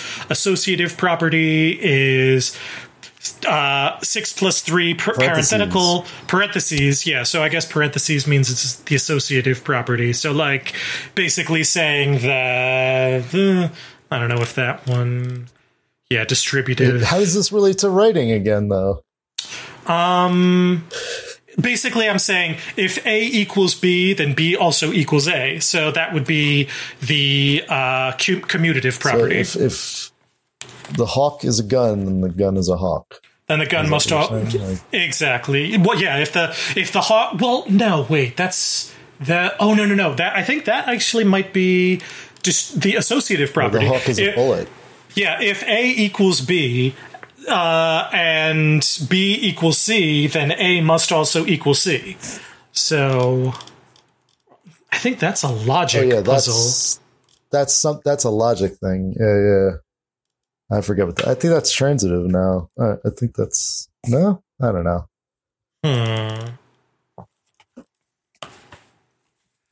Transitive. This goes back to I could be looking things up too. So yes, transitive property. Yes. So it is correct. It is the transitive property. If A equals B and B equals C, then A equals C. Yes. So. Yeah. So coming back around. All right. So I guess this is logic as well. Well, the problem with the transitive property is you can make a lot of loose connections that way that lead to very bad ideals from people in the past. I suppose so. But I mean, what are we doing here if not making wild connections? Exactly. Wild connections, exactly, between multiple things. So You're right. And so the only thing changed in that little bit was that Cort was ready to fall on him and finish it. He had lost the advantage, was changed to Roland had lost the advantage, and both of them knew it. So the both of them knew it was added in.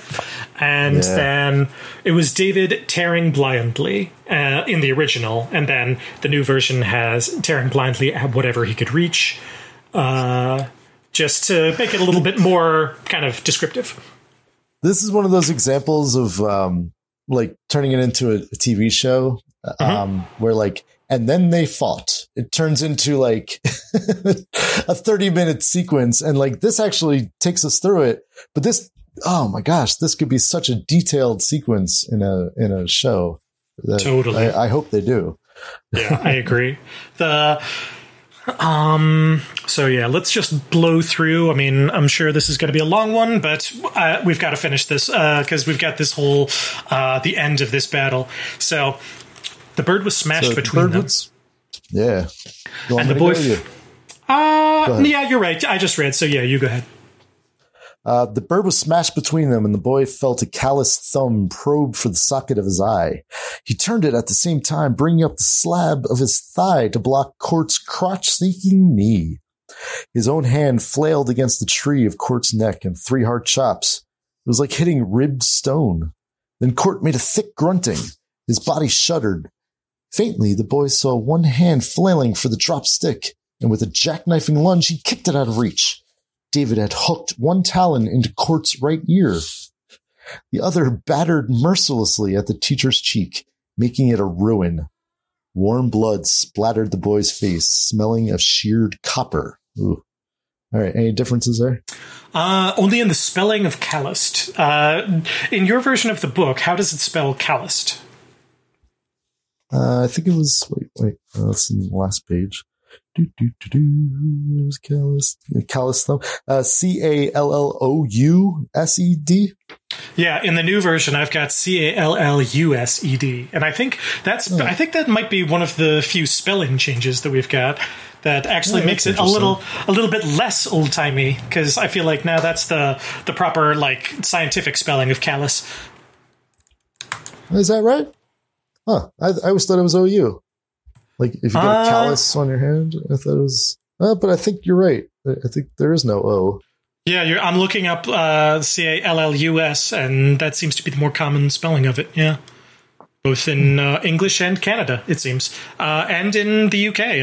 According to .nhs.uk, they spell it Callus. So I get my calluses from like the guitar and stuff, and raking leaves. Exactly. It's Callus. Got it. Yeah, so apparently when I look up Callous, it's actually the more common usage is showing or having an insensitive or cruel disregard for others. So callous is more likely the adjective, and the secondary definition is a variant spelling of Callus. So it seems like more importantly, he's trying to stick his thumb into Roland's eyeball. Yeah. So it's kind of both usages of the word. He is being both insensitive and cruel. He sure is. Yeah. So oh God. Do you remember that Game of Thrones episode? Oh yeah. Oh, the mountain. Lord, I still get nightmares over that one. Oh, really? Pedro Pascal. If he only had a helmet on. Indeed. But, the Viper struck back. He had poison on his blade, so he only had to make that one nick. This is true. But in any case... I don't know. Anyway. Well, So then Cort tried to give him a knee to the crotch, and Roland was able to block that away. So that's a tough one to block. True. When someone's trying to crotch knee you. But he was able to... His own flail hand... Wait. What do you do? His own hand, slab of his thigh to block the crotch-seeking knee. So he just kind of turned a little bit. Yeah, and then his hand is trying to I guess karate chop Cort's neck in 3 hard chops, and Cort is just made of muscle, so it was like hitting ribbed stone. Yeah. You ever? Well, again, I don't like to punch people, but I remember playing basketball and boxing people out, and there's some dudes who are just like, this guy is just fucking solid. Yeah, he is unboxable. Yeah. Yeah, I'm gonna do my best, but geez, you are just stone. Yeah, I'm going against. So sadly, here we go. Cort's fist struck the bird once, breaking its neck again, and the neck snapped away at a crooked angle. And still the talon clutched. There was no ear now, only a red hole tunneled into the side of Cort's skull.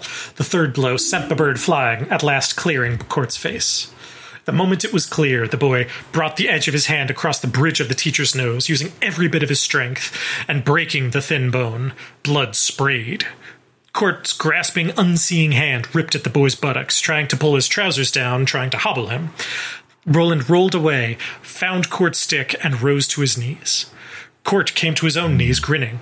Incredibly, they faced each other that way, from either side of the line, although they had switched positions, and Cort was now on the side where Roland had begun the contest.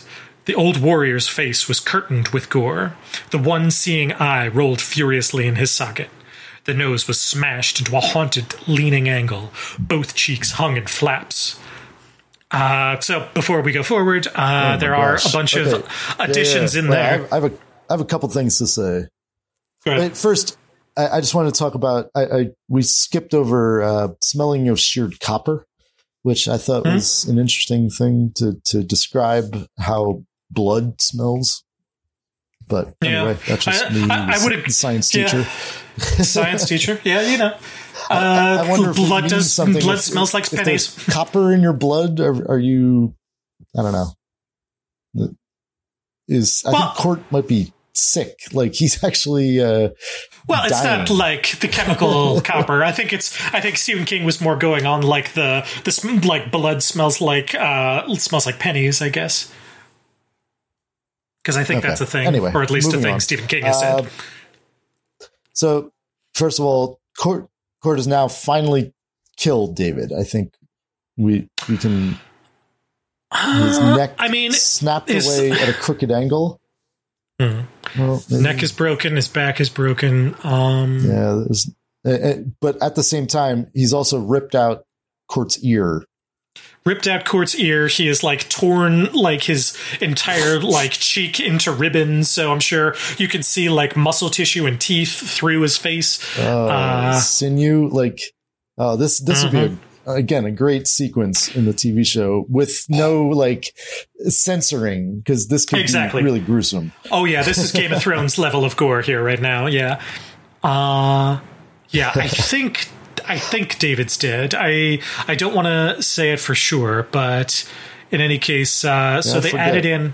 Yeah, so they added in the moment it was clear. So originally it just said the boy brought the edge of his hand to the teacher's nose, and then added in using every bit of his strength. So originally it was just the boy brought the edge of his hand across the bridge of the teacher's nose, breaking the thin bone, blood sprayed.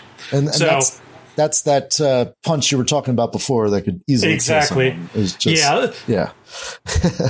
So then also added in trying to pull his trousers down to hobble him, because originally it just said his unseeing hand ripped at the boy's buttocks, and that was it.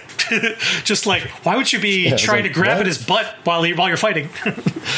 Well, it kind of reminded me a little bit of like a hockey fight. Yeah, exactly. They pull, we're like, trying to pull the shirt over his head, to disorient him. Just try to like make them not be able to move as much, you know? It's true, yeah. Cort is very grasping smart at straws, literally, here. Yeah. Exactly. So then in the original, it said Roland rolled away, Roland rolled away blindly, finding Cort's stick rising to his knees. And in the new version, it has Roland rolled away, found Cort's stick, and rose to his knees. So again, we've got grammatically, Stephen King doesn't like, he did this, comma, he did this, comma, he did this. And then, whereas in the new version, he much prefers to say, he did this, then did this, and did this. So much more grammatically correct, I guess. Yeah.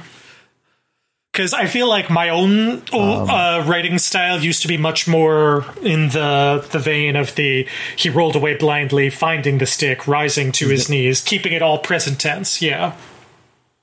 Yeah. No, I hear you. It's like it's better to have it flow together better. Exactly. Did this and did this, then did that. Yeah. Rather than did this, he did this, he did this, he did this, doing this, and doing that. Yeah. So keeping it all in the past tense. Yeah. Yeah. So he finished his grammar book, and he's going to go back and correct his own grammar.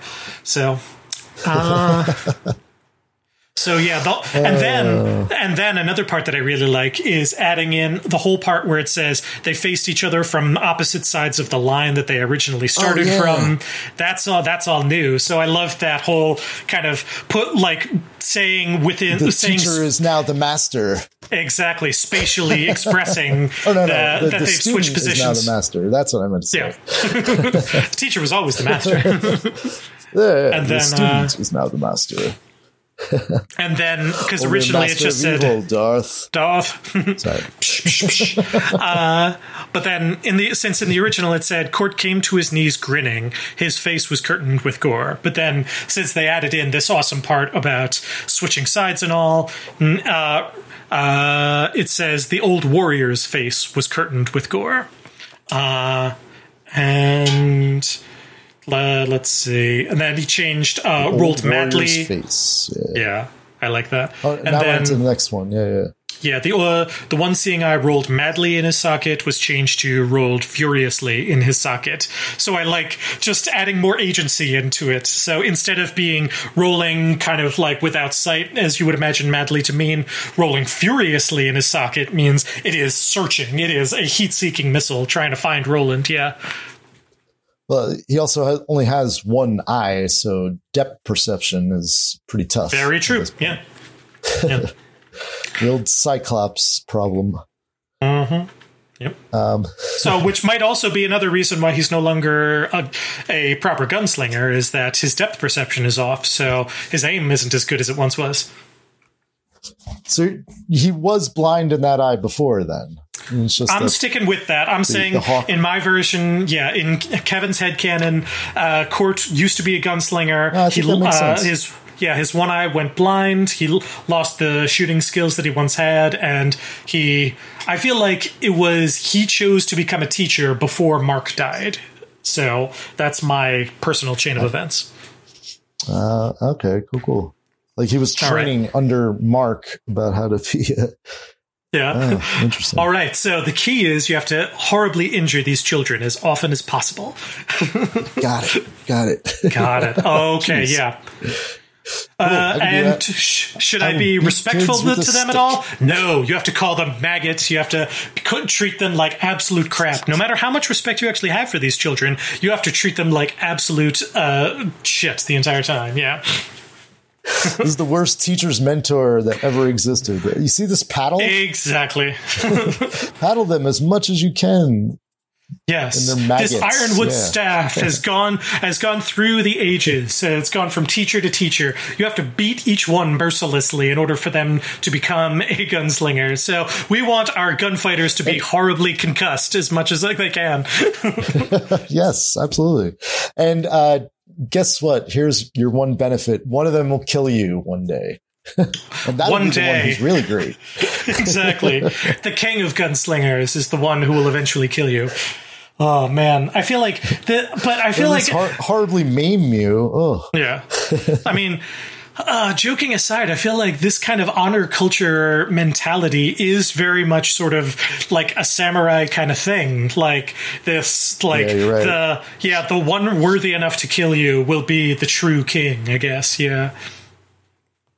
Oh man, it's a different time, different place. Age of Wonder. I'm glad we don't live in that time anymore. I like to teach with kindness and compassion and empathy.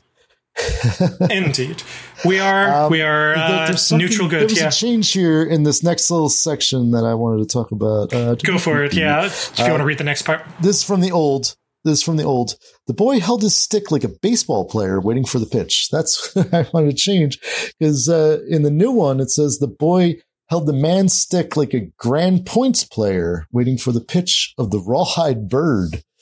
Yeah, that is. So I looked up grand points. I found nothing. It's just something he made up. Just like baseball. This is a stupid sport.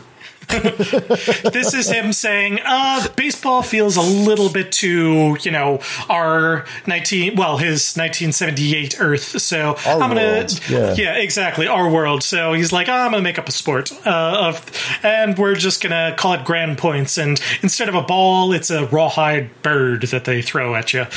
Sounds good. Exactly. Just as viable. Just baseball. For world building, yeah. And as we know, Stephen King is a baseball. Yep. We do love baseball in our family. Stephen King, big baseball fan. For years. Well, there's one change in here where it's in the originally he was ready, and then the new version it said Roland was ready, not fooled by the slightest by this last trick, which both knew was a poor one, and so Cort tries to kind of do a little feint and then comes straight at Roland. Roland sees it coming a mile away. He swings in a home run swing and then smacks Roland's skull with a dull thudding noise. Then Roland says, "Yield or die." Bonk. Yeah. Bonk. Oof. Yeah. So, this guy has been beaten down. Yeah. Beaten, mutilated, he's been deformed, he's been, taken down in every possible stretch of the definition. Roland says, "Yield or die." Yeah. And Cort smiled. Nearly all consciousness was gone, and he would remain tended in his cottage for a week afterward, wrapped in the blackness of a coma. But now he held on with all the strength of his pitiless, shadowless life. And then, added in the new version, he saw the need to palaver in the boy's eyes, and even with a curtain of blood between the two of them, understood the need was desperate. So, back to... Here's one that's... Yeah, in the both versions, I yield gunslingers... Going into Cort's point of view for a second, it's like, exactly. Wait a minute. I need to talk to this boy real quick before I pass out. Yeah, before I may or may not die. I yield gunslinger, I yield smiling. And then added in the new version, you have this day remembered the face of your father and all those who came before him. What a wonder you have done. Cort's clear eye closed. Wow. With exclamation point, what a wonder you have done. Like he actually is showing pride in him for beating him with the hawk and just hitting him in the head. And You kicked my ass. Well done. Exactly. Ugh. Let me just check the face of father. Because oh yeah. So this is the first time we actually see this phrase. Yeah, you remember the face of your father and all those who came before him. So this, just to let you know, is going to be a bigger phrase as time goes on. Remember the face of your father. So, remember the face of your father. Okay. All right. So Cort's eye closed. Roland kind of shakes him. But yet this was not as strange as it could have been, because there had always been a gulf between this one and the rest. Oh, because the other boys are running forward, running forward to thump them on the back, hoist them to their shoulders. But, there is still this gulf between them, as, Roland doesn't. The gulf is that he is now a man and they're boys. And yet the gulf had always been there, because I feel like Roland is the definition of someone who is unaware of their privilege, because he's like, oh, there's this gulf between them because I, the leader of them all, the Don Din, blah, blah, blah. Meanwhile, I feel like if he thought of it from any of the other boys' point of view, they're like, yeah, you're the son of the freaking king. Of course there's a gulf between us. But he didn't realice that. Yeah, that's what I think. Roland, a little bit stupid. He's just like, oh, but I, the foretold chosen one that must be separated from the unwashed masses. No, Roland, you're the frickin' prince. Get over yourself. Cort's eye fluttered open again weakly. The key, Gunslinger said. My birthright, teacher, I needed. His birthright was the guns. Not the heavy ones of his father, weighted with sandalwood, but guns all the same, forbidden to all but a few, the ultimate, the final weapon. In the heavy vault under the barracks where he, by ancient law, was now required to abide, away from his mother's breast, hung his apprentice weapons, heavy, cumbersome things of steel and nickel. Yet they had seen his father through his apprenticeship, and his father now ruled, at least in name. Is there any changes there, Kev? There's a couple of minor changes. His birthright was the guns. In the original, it has a double dash right after guns, not the heavy ones of his father, comma, weighted with sandalwood, double dash, but guns. The new version has his birthright was guns, comma, not the heavy ones of his father, double dash, weighted with sandalwood, double dash. So it's kind of more emphasizing the sandalwood part of it rather than not the heavy ones of his father, but guns all the same. Well, it's like talking to the reader. It's like not the ones that we talked about before in great detail. Yeah, not the ones that he's up apprentice guns. Yeah, not the ones that destroy the entire town of Tull, but these are going to be guns all the same. Right. So, and then also we've got but a few, and he actually takes out the part where he talks about yada yada, the ultimate, the final weapon, forbidden to all but a few. So, he holds in forbidden to all but a few. So the ultimate, the final weapon, he takes out because, either A, because it is technically a sentence fragment because there's no verb in there. It's just the ultimate, the final weapon. But also, it is a little bit once you say forbidden to all but a few, you kind of... You've said what you need to say. You've emphasized how important guns are to this society, that only the gunslingers are the ones who actually have it. So I feel like... this isn't a weapon that's used for hurting. This is a weapon that's used for straight killing. This is a weapon of the knights of this culture. This is the... Guns are controlled, at the very least, in gunslinger world. So, yeah... and then also, in the new version, it went from heavy, cumbersome things of steel and nickel to heavy, cumbersome barrel shooters of steel and nickel. So just kind of being a little bit more descriptive, because anytime you can take out the word thing is probably a good idea. It's just to... I always think about that in writing, and when kids are responding to questions I don't know, it's this thing that does thing and thing. Yeah. Is that a thing? Yeah. Can you describe that better, please? Yeah. Use more proper nouns. Use some adjectives. Throw some adjectives in there. Yeah. So I feel like writing 101, whenever possible, avoid nouns like thing, stuff, and there's the rule Nonsense? of threes. I don't know. Whatever. Yeah. But yeah, avoid thing and stuff. Yeah. Whatever is whatsoever. There you go. You know, just like, things like that. Always be specific. Yeah. And whatnot. Yeah. So, yeah. So, and then Cort says, "Is your need so fearsome then?" Cort muttered as if in his sleep. "So pressing? Aye, I feared so.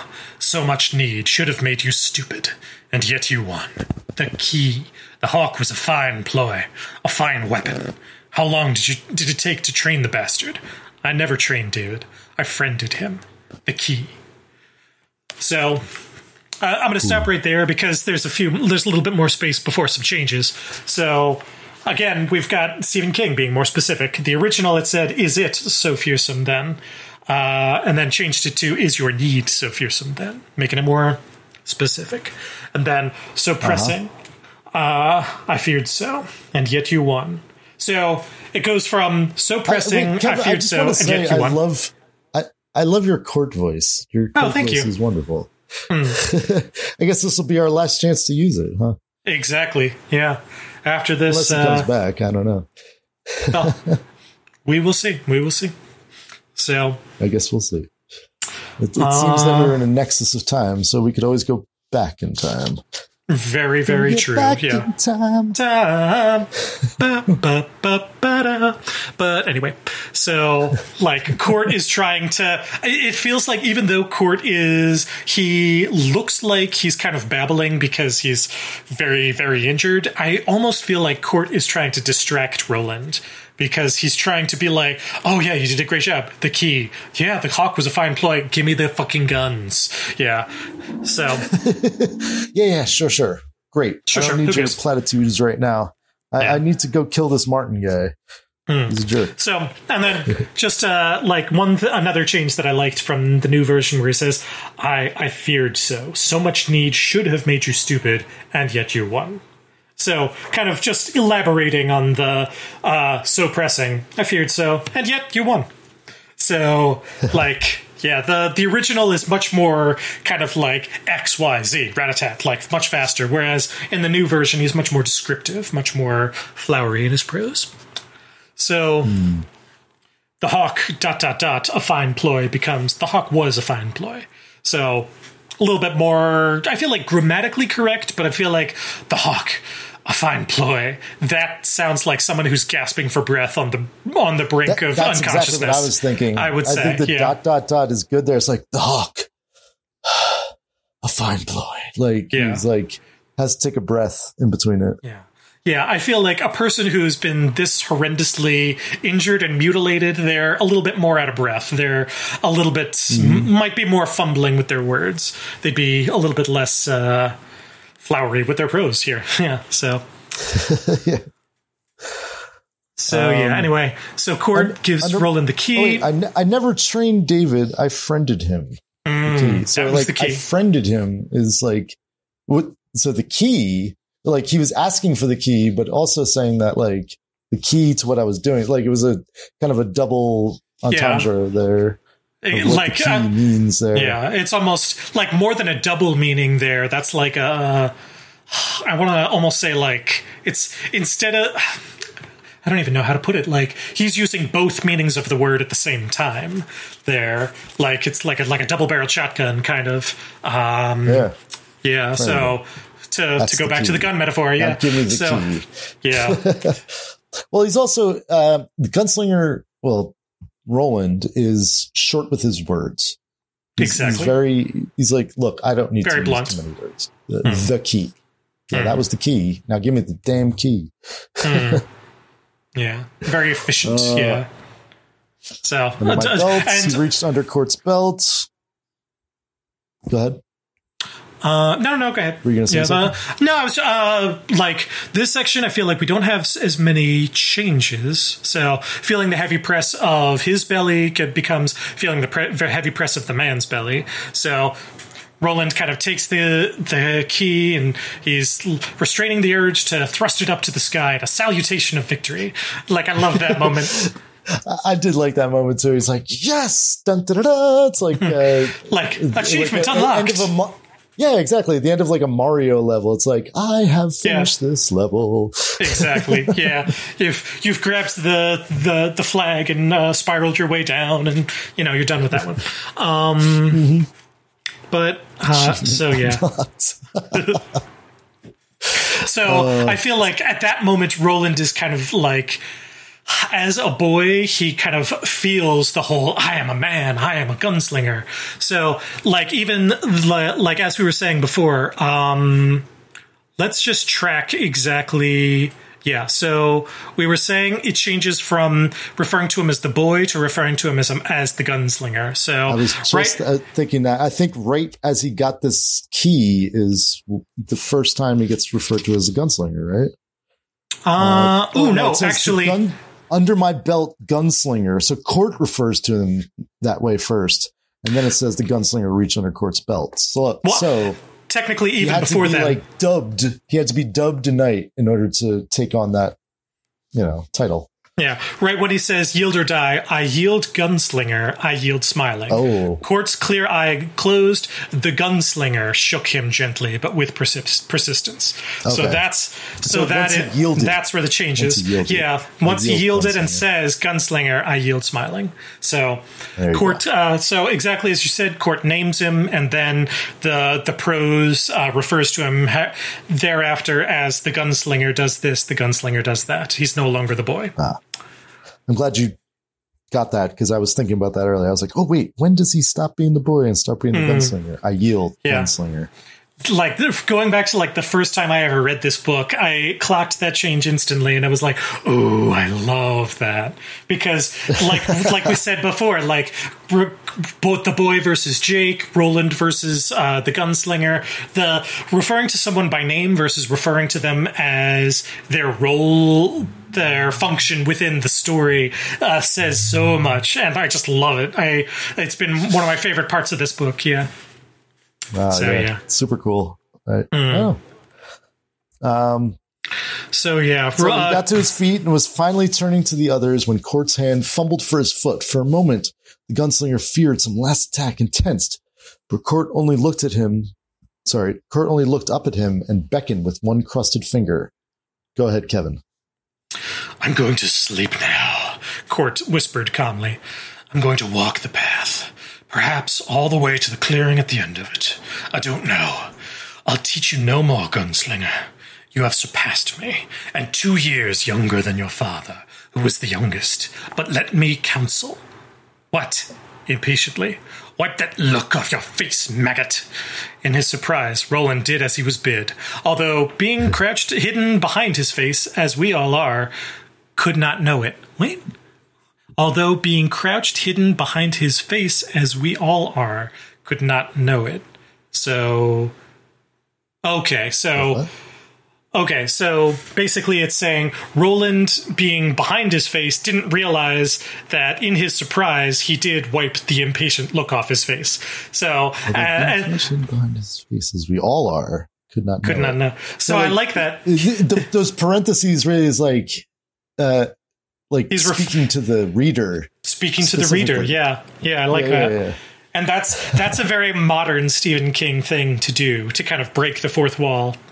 And that's an addition, right? Yeah, this is all an addition. So it goes from what impatiently, wait. So then in the new version, crouched behind his face, couldn't know it. Cort nodded and whispered a single word. Wait. What? And then in the original it said, huh? So I like that Roland's a touch more formal. He doesn't use the huh?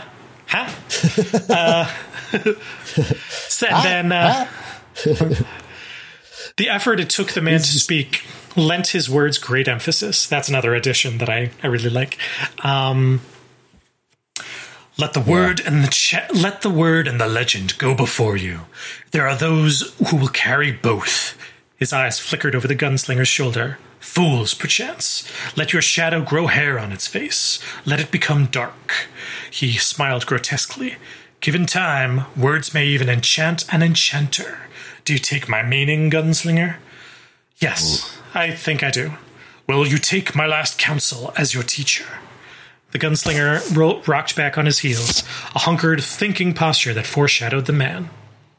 And then we get a little bit more description of the world around him. There's a storm, thunderclouds. Well, real quick. Before you, I just want to go back to that because I had to read that, Cort's last words numerous times in both the new and the old. And I'm still trying to understand what they mean. Go for it. Let the word go before you. Let your shadow grow. Let it grow hair on its face. Let it become dark. Given time, words may even enchant an enchanter. Do you take my meaning? It's like, I don't know if I take your meaning. Let the word go before you. What's the word? Basically, he's talking let about everybody the gunslinger know. Attitude, the gunslinger, the mythos of everything. Yeah. Mythos. That's the word I was looking for. Okay. So he's just trying to tell him, be the gunslinger that has been created in the past and live by those ideals, sort of. Well, not even that. I almost feel like, yes, he's saying but he's also kind of saying, don't use those guns right this second. You want to let people kind of grow, let everybody else find out first. Go out, relax, take a beat and kind of let this legend of you being the youngest gunslinger of all time, let other people find out about it. And given time, words may even enchant an enchanter. So that's the next thing I wanted to talk about. Is Cort knows exactly why. The enchanter is Martin. He's like, yep. You could either go kill him right now or let things be. Like you said, take a beat. Mm-hmm. Yes, you have access to these guns, but your words might enchant an enchanter. Okay, I get it now. Yeah, exactly. To tell him, don't go kill this man right now. Yeah, don't go off half-cocked. Yeah, to use another gun analogy, gun metaphor. But don't. Basically, he's saying he's kind of without words and without invoking Martin's name. He's saying, I know what you're doing. I probably, in fact, even know why you're doing this. He's saying, the legend of you having succeeded might actually give Martin pause and might slow some of Martin's plans. So you actually not killing him right now might do more good than you trying to kill him and failing. And if you go off with these guns, steal yourself. You're gonna pick up these guns you were never trained to use in the first place. And you might not be prepared for just the kickback that guns have, and you might miss, or you might be thrown off, and then Martin will not allow you to take a second shot. So basically, he's saying, okay, you might have succeeded and you might be a gunslinger, but you've never fired a gun before. So how about you learn how to use it before you try to use it in anger? Yeah. He's calling him a gunslinger, but he's really a gunslinger's apprentice at this point. Precisely, right? Yes. Since he's going to be getting these apprentice guns, so he's not fully ready for it yet. And so that's what the whole let your shadow grow hair on its face, let it grow dark. Basically, gain a couple of inches. You don't want to do this when you're a 14-year-old boy. You want the muscle to back up the guns that you want to use. So he's using this flowery speech kind of almost to basically disguise his words from all these boys that are nearby who are cheering "Yay, Roland! Hooray!" So I feel like Cort is speaking cryptically for that specific reason because he only wants Roland to understand his meaning. Yep. Yeah. It all makes sense to me. Yeah. I'm glad we talked about that because I was reading that a couple times. I'm like, what does this all mean? Now I understand. Because I'm saying, we think better together. So we certainly do. Yeah. So the gunslinger racked back on his heels, hunkered, thinking posture that foreshadowed the man. He looked at the sky. It was deepening purpling. The heat of the day was failing, and thunderheads in the west foretold rain. Okay, but it's just talking about, what's going on. Yeah. Little bit more set dressing, kind of to show that there's this thunderclouds, and is it? Oh no! Well, so it's foretold almost rain. So there's a storm coming. So basically, ominous. This is the two suns moment to me. Exactly. On Tatooine, I feel like John Williams's score is resounding at this point. But it's interesting that it goes from this climactic battle to this, but I feel like it's almost the opposite in a way. Like, I feel like the two sons moment is kind of Luke kind of looking off into his future, and he doesn't know maybe it is the same, because Luke doesn't know what's coming. And it's kind of the end of it. One sun is setting and one is rising, and this is like the just end of storm clouds on the horizon. Yeah, no, it's the end of innocence. Both suns were setting, because right after that he goes outside and it's dark out. Not true. Yeah. Because if one sun was setting and the other one was rising, then it would go from kind of a much cooler color temperature to a much warmer, I imagine. But we can talk about that when we get to Star Wars. We can talk about Star Wars for days at a time, and don't you worry, we will. Days and days. But just you wait. So he looked back at Cort. I will bury my hawk tonight, teacher, and later go into Lower Town to inform those in the brothels that will wonder about you. What a great, just little last thing to say is guess what? I'm going to go to the brothels tonight because you can't, and I'm a man now. Exactly. I'm gonna have sex. Indeed. This flashback that started weeks and weeks ago, that was about just a boy who wanted to go just masturbate on a roof. He's now going to go seek out a lady of the evening. There you go. So in the new version, and then he slept. In the new version, it adds in, just in case you weren't sure what he meant, he says, perhaps I will comfort one or two a little, just to hammer the point home. Yeah. Just in case you weren't quite sure. Yes, he's going to have sex now. Hooray, good for Roland. So at this point, pretty much Roland turns into triage. And he's just turning to everybody. He's make a litter. Get some nurses. We need to get this guy in and get fixed up.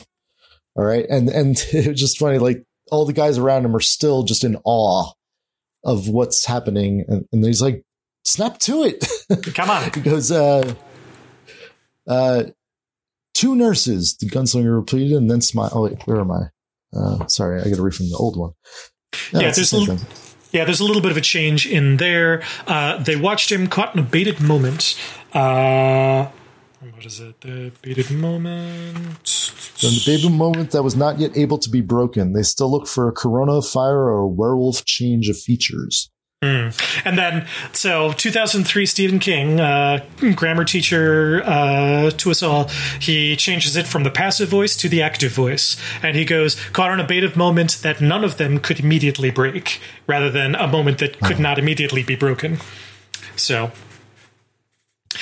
and also he changes it from a corona of fire or a magical change of features. So just to kind of hammer in the points that we're gunslingers aren't werewolves, just in case anybody wanted to wonder how fantasy we are, it's not that far.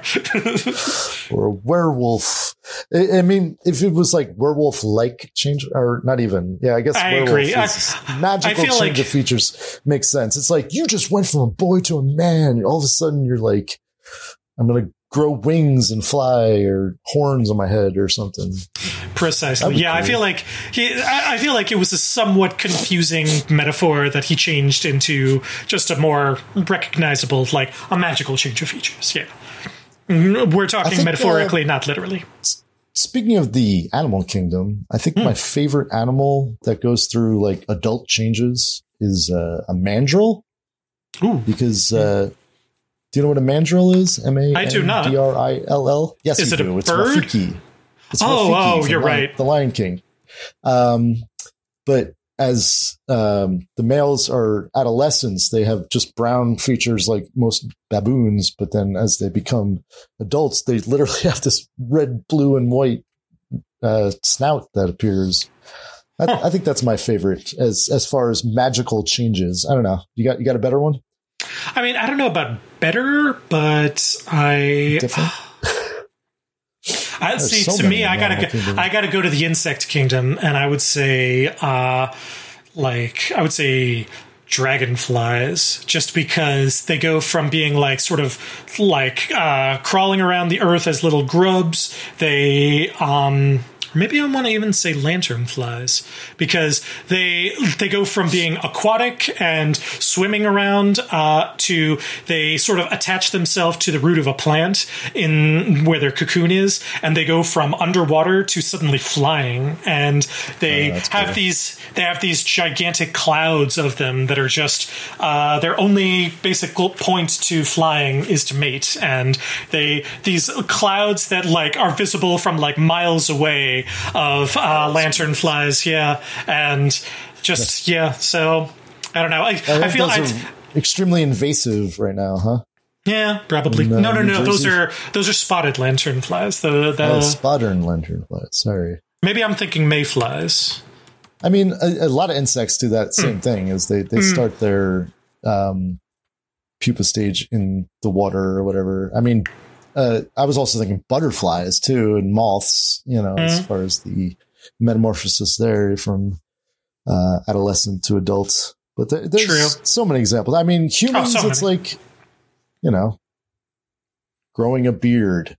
Yeah, true. That's basically all we get going from baby to adult is just more hair and just bigger. just bigger. That's all you got. Yeah, true. Reproductive organs, I guess, is that. Indeed. But we start off with the same organs. They're just more compact. And then as an adult, they just become larger. But I guess breasts technically would emerge from a woman's body as opposed to like. So, yeah, I guess that would be a sex organ that would just sort of appear later age. But anyway, these magical transformations don't happen immediately. Like these boys were thinking it would happen. They're like, correct. Oh my gosh, the magical change of features. No, he's still the same guy, really. Indeed. But the thing is, he has more authority. He's now a gunslinger. Yes. 2 nurses. Mm-hmm. The gunslinger repeated and then smiled. Mm-hmm. And then now Cuthbert is like catching on. He's like, with an exclamation point, "You goddamn horse drover!" Cuthbert suddenly yelled, grinning. "You haven't left enough meat for the rest of us to pick off the bone." "The world won't move on tomorrow," the gunslinger said, quoting the old adage with a smile. "Alan, you butter ass, move your freight." Alan said about making a litter. Thomas and Jamie went together to the main hall in the infirmary. So yeah, so a couple of changes in there. So when it goes, two nurses, he repeated and then smiled. They smiled, and then in the new version it adds in, they smiled in return nervously. So just to hammer home that they might be smiling back and forth, but there's still that little bit of extra distance where they're not quite sure about Roland anymore. Well, it's also Cuthbert now. You haven't left enough meat for the rest of us to pick off the bone. Oh, man. Exactly, He's yeah. Like, we all wanted to get a piece of that guy. Yeah. Come on. Well, exactly. How are we all going to become gunslingers now if there's no one for the gunslingers to defeat? So, but... And then, what is it? Roland's like, the world won't move on tomorrow. So just quoting the old adage, and then changes it from butter ass to butter butt. Just, a little bit more friendly, I guess. It's still basically saying Alan/Elaine is got to be, poor kid's probably a little bit heavier. Who knows? I think so. Oh, yeah. Is that what he's saying? It's a fat joke? Yeah. Oh, darn. I hope it's not a fat joke, but could be. Well, it also seems like he's like the lowest on the hierarchy of these low kids. Exactly. You, yeah. Alan, make the litter. The rest of you guys do this, you know. You have to do the hardest job. Or maybe Alan is the one he's like, okay, you're the most handy, so why don't you actually just make the thing while these other fools go off and just tell people a message? Yeah. There you go. That's another way of looking at it. True. So then the gunslinger and Cuthbert have a moment here. Yeah. Do you want to read? So just a couple of other changes. Instead of Alan said about making the litter, he said about the business of making the litter, kind of just to establish that he's actually, you know, building a thing with sticks and a cloth, and it's more of a big deal than just kind of finding one. Alan's pretty. He's capable. Yeah. Can you make a litter, Kevin? I feel like I could imagine one, but I feel like I don't know how. So I don't know if I could make an effective one. I think if you give me enough time, but if I was in the woods with somebody who had a broken leg, I could figure it out so that they wouldn't die. But we'd have to get like 2 long poles and some sort of cloth. I guess, yeah. Lay them upon, right? Or are we doing sort of like a cross thing with like maybe it's 4 long poles and you're going to kind of weave them together just for stability. Yeah. Well, now you're talking. Yeah. True. So we don't even need the cloth. We get smaller sticks to be I don't know. Exactly. We're in the middle of these bushes, so maybe there's sticks around. So I guess those bushes would work. Yeah. That are on the side of the field, right? Anyway. Exactly. So the gunslinger and Cuthbert looked at each other. They had always been closest, or as close as they could be under the particular shades of their characters. There was a speculative open light in Bert's eyes, and the gunslinger controlled only with great difficulty the need to tell him not to call for the test, a year or even 18 months, lest he go west.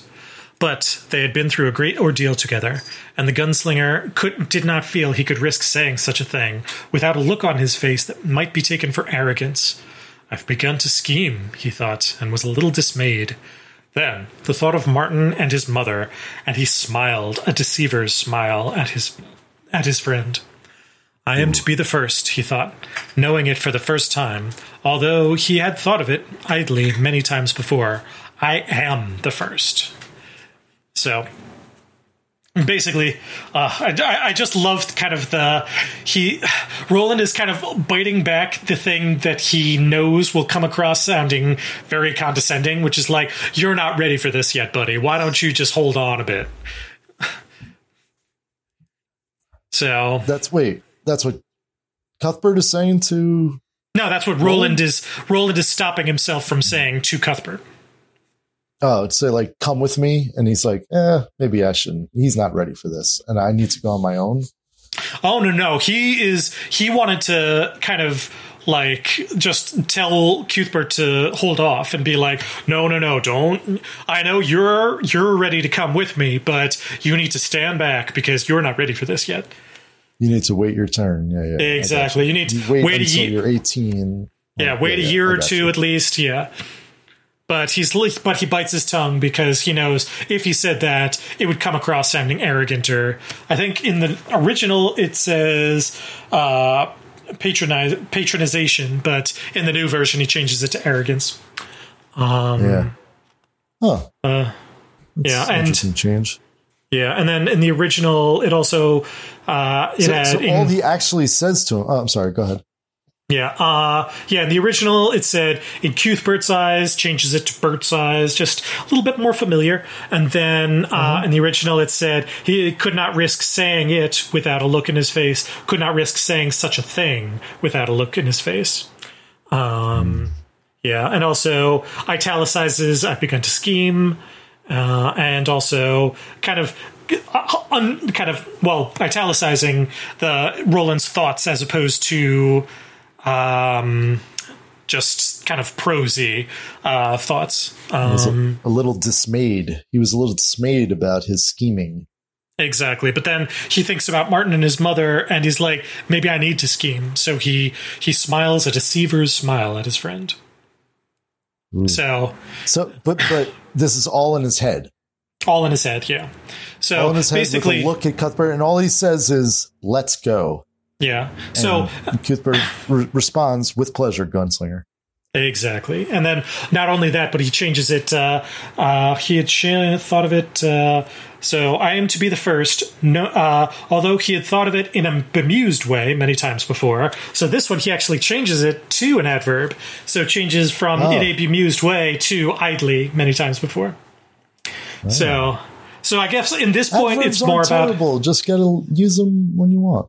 Use them sparingly, but in this case, it's actually the adverb condenses the meaning down to from 4 words down to 1. So I would agree with the idly many times before. And he also changes it from I am to be the first just to I am the first. So it's this in this italicized moment of him thinking it, the word am is just plain. So that just to put a little bit more emphasis on I am the first. So the moment has come and I have been worthy. So yeah. So where it changed it in a bemused way to idly, just to go back to that, I'm sorry, it's in parentheses in the original. True, so yeah, it's not parenthetical this time. That meant like speaking to the reader. So I don't know. I thought I kind of liked it in a bemused way, but like I didn't miss it when I read through idly. It's fine. Yeah. But I was wondering if it was like in a bemused way. It's like, ooh, what are you saying to me? It's like that's. Anyway, so they leave the fields. They're left by the east end of the hedge border. Yeah, the nurses. There's a little bit of a change there. So in the original, the nurses in their white and heavy. What is it? White and heavy. So the original says they look like ghosts in their heavy white robes crossed at the breast with red. Yeah, in the new version, it says they look like ghosts in their white and gauzy summer robes crossed at the breast with red. So yeah. So basically, just kind of. Can I help you with the hawk? Yes, the gunslinger said. That would be lovely, Bert. So it's clear that David has passed away. Oh yeah, he did. So, but that would be lovely, Bert is added in the new version because originally you just said yes. Yeah. So I like that. I'm sorry. Yeah. I was reading from the new one. Yes. They're just establishing a little bit more camaraderie between the two. So I like that. So, you know what? I'm just going to finish this off. Take it out. Yeah. Close this out. And later, when darkness had come, and this is from the original, and later when darkness had come and the rushing thunder showers with it, while huge phantom caissons rolled across the sky and lightning washed the crooked streets of the lower town in blue fire, while horses stood at hitching rails with their heads down and their tails drooping, the gunslinger took a woman and lay with her. It was quick and good. When it was over and they lay side by side without speaking, it began to hail with a brief, rattling ferocity. Downstairs and far away, someone was playing Hey Jude, ragtime. The gunslinger's mind turned reflectively inward. It was in that hail-splattered silence just before sleep overtook him that he first thought that he might also be the last. Ooh. But he first thought that he might also be the last. So, okay, now I understand that. So he was just talking about being the first a second ago. And now he's saying how he might be the last. Also, of course, I got to mention Hey Jude. Hey Jude. Again. Love it. Indeed. Shout out to Judy Ackerman. Mom. Indeed. Judy Ackerman. Hell yeah. Math teacher extraordinaire. Goes to show again that this is a place at a time, right? Exactly. And there's still someone playing Hey Jude at the castle that he's at. And also at Tor, or is it just like, is this like his, remember Inception, Kev, that movie? Yep. Where you have like a totem and there's like a certain thing. So I wonder if Hey Jude is sort of his totem. Interesting. I actually was thinking of Inception in a different way because here Roland is telling a story to Jake that, and so at the end of this story, he is hearing Hey Jude, and meanwhile at the beginning of this story we see Roland coming across the town of Tull, where he's hearing the piano player play Hey Jude. So it makes me think that when Roland was first coming across Tull, he was instantly thinking of the moment that he became a gunslinger and the night he slept with someone for the first time. So kind of the first time he became a man, and also, in more ways than one, and also kind of foreshadows that he goes to this sort of low, do they call it the low town, or the lower town? So it's a little bit lower class. That I feel like in my mind it's sort of like outside the castle walls, that this is where the common people live. So it's a little bit like lower class and all. So he So this is where he came to sleep with somebody in the low town, whereas at the beginning of the story with Tull, he's in this sort of ramshackle, falling apart place that he also finds a woman to sleep with. So it's kind of the parallel of Roland's life, yeah. Yeah, I think there's a lot of, it's like poetry, it rhymes. Sorry. Exactly, yeah. No, exactly, yeah, totally. Yeah, don't apologize. I was just doing a terrible George Lucas impersonation there, so that was what I was apologizing for. I didn't even catch that, so no need to apologize. Gotcha. He says it all the time in the commentaries to the Star Wars. It's like poetry, it rhymes. True, that's a George Lucas impression, yeah. I had to go a little bit higher, sorry. Indeed, George Lucas he's a tenor, yeah. He's a tenor, yeah. I wish I was a tenor sometimes, but I'm more of bass. Indeed, we are the bass acronyms. Yes. Hallelujah. That I looked up is caissons. Okay. Caissons means. I did not, so I'm going to guess that it's like a thicker cloud in the midst of a thinner cloud, maybe. So caisson is a military reference. It means there actually has two meanings. There's two meanings for a caisson if you want to look it up. The military thing is carrying ammunition across a place, and I think that's what he's going for here. And that's the whole Marine song. And the caissons go marching along. Is that what that line is? I have never known that. Yeah. Yeah, from the halls of Montezuma to the shores of Tripoli. And the caissons go marching along. So the caissons are just like ammunitions packs that are being brought in like a train to a place for war. Huh. So I think that's what Stephen King was going for here. The other meaning for a caisson is actually an engineering term. If you're trying to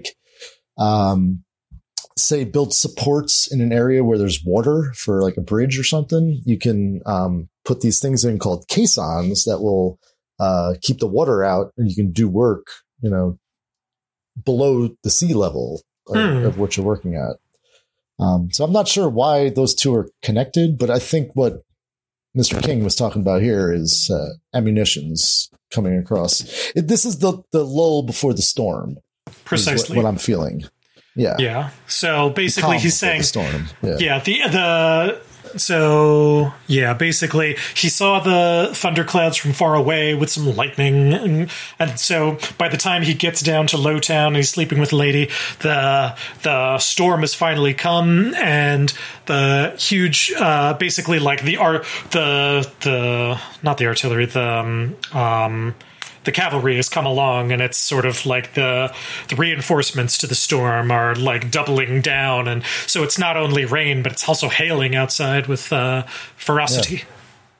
Yeah. The time for the gunslinger is coming to an end. It's true, very much so. So yeah, I'm excited to see what's going to happen going forward. But as far as I know now, Roland just became a man. He's telling Jake about how he became a man. Obviously, right. So this is all story within a story within a story. Exactly. We've said. Yeah, we've known Inception. Inception, full circle. But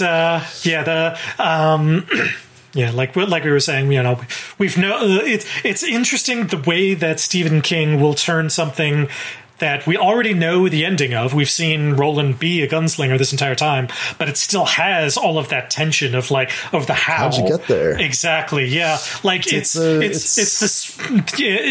has this element of suspense, even though we know the outcome. So it's one of my favorite things that Stephen King does of like, oh, well, it doesn't matter if the audience doesn't know what's going to happen, because you can still have almost twice as much suspense because they know what's going to happen. That it's like, oh, well, he gets torn down and he gets beaten up, and but then there's going to be something that happens in the end that's going to win the day. So, yeah. I hope so. Yeah. Oh, man. Well, I think we should leave it right there. It's been kind of a long episode. That's for sure, yeah. But we will, yeah. I mean, I feel like it was worth it. It was worth it. Oh, my gosh. 3 hours. This is our longest one yet, Kev. Well, don't worry. I'm sure there'll be stuff to cut out here and there that I can always trim it down. Yeah. Exactly. But anyway, until next time. Well, Kevin, what should I read to next time? Just the end of the Slow Mutants? No, I'm going to say up until the end of section 11, because there is still a good section more. So we're going to say up until they went on for 3 days without incident. So that's our last sentence. All right. Okay, cool. So we just finished section 8. So we're going to do 9, 10, and 11 next time. Yep. And we'll try to go a little quicker. Indeed. And if need be, maybe we'll just do section 9. So if that one takes us a while. Oh, no. 9 is pretty short. So, yeah, I think we can get through 9, 10, and 11 next week. Yeah, let's do it. Cool. Cool. Well, until then, you can check us out on chapterbrothers.com. You can see us on Facebook and YouTube and whatever other things we figure out in the meantime. But until then, Kevin, long days and pleasant nights. And may you have twice the number. I love you, brother. Love you too, brother.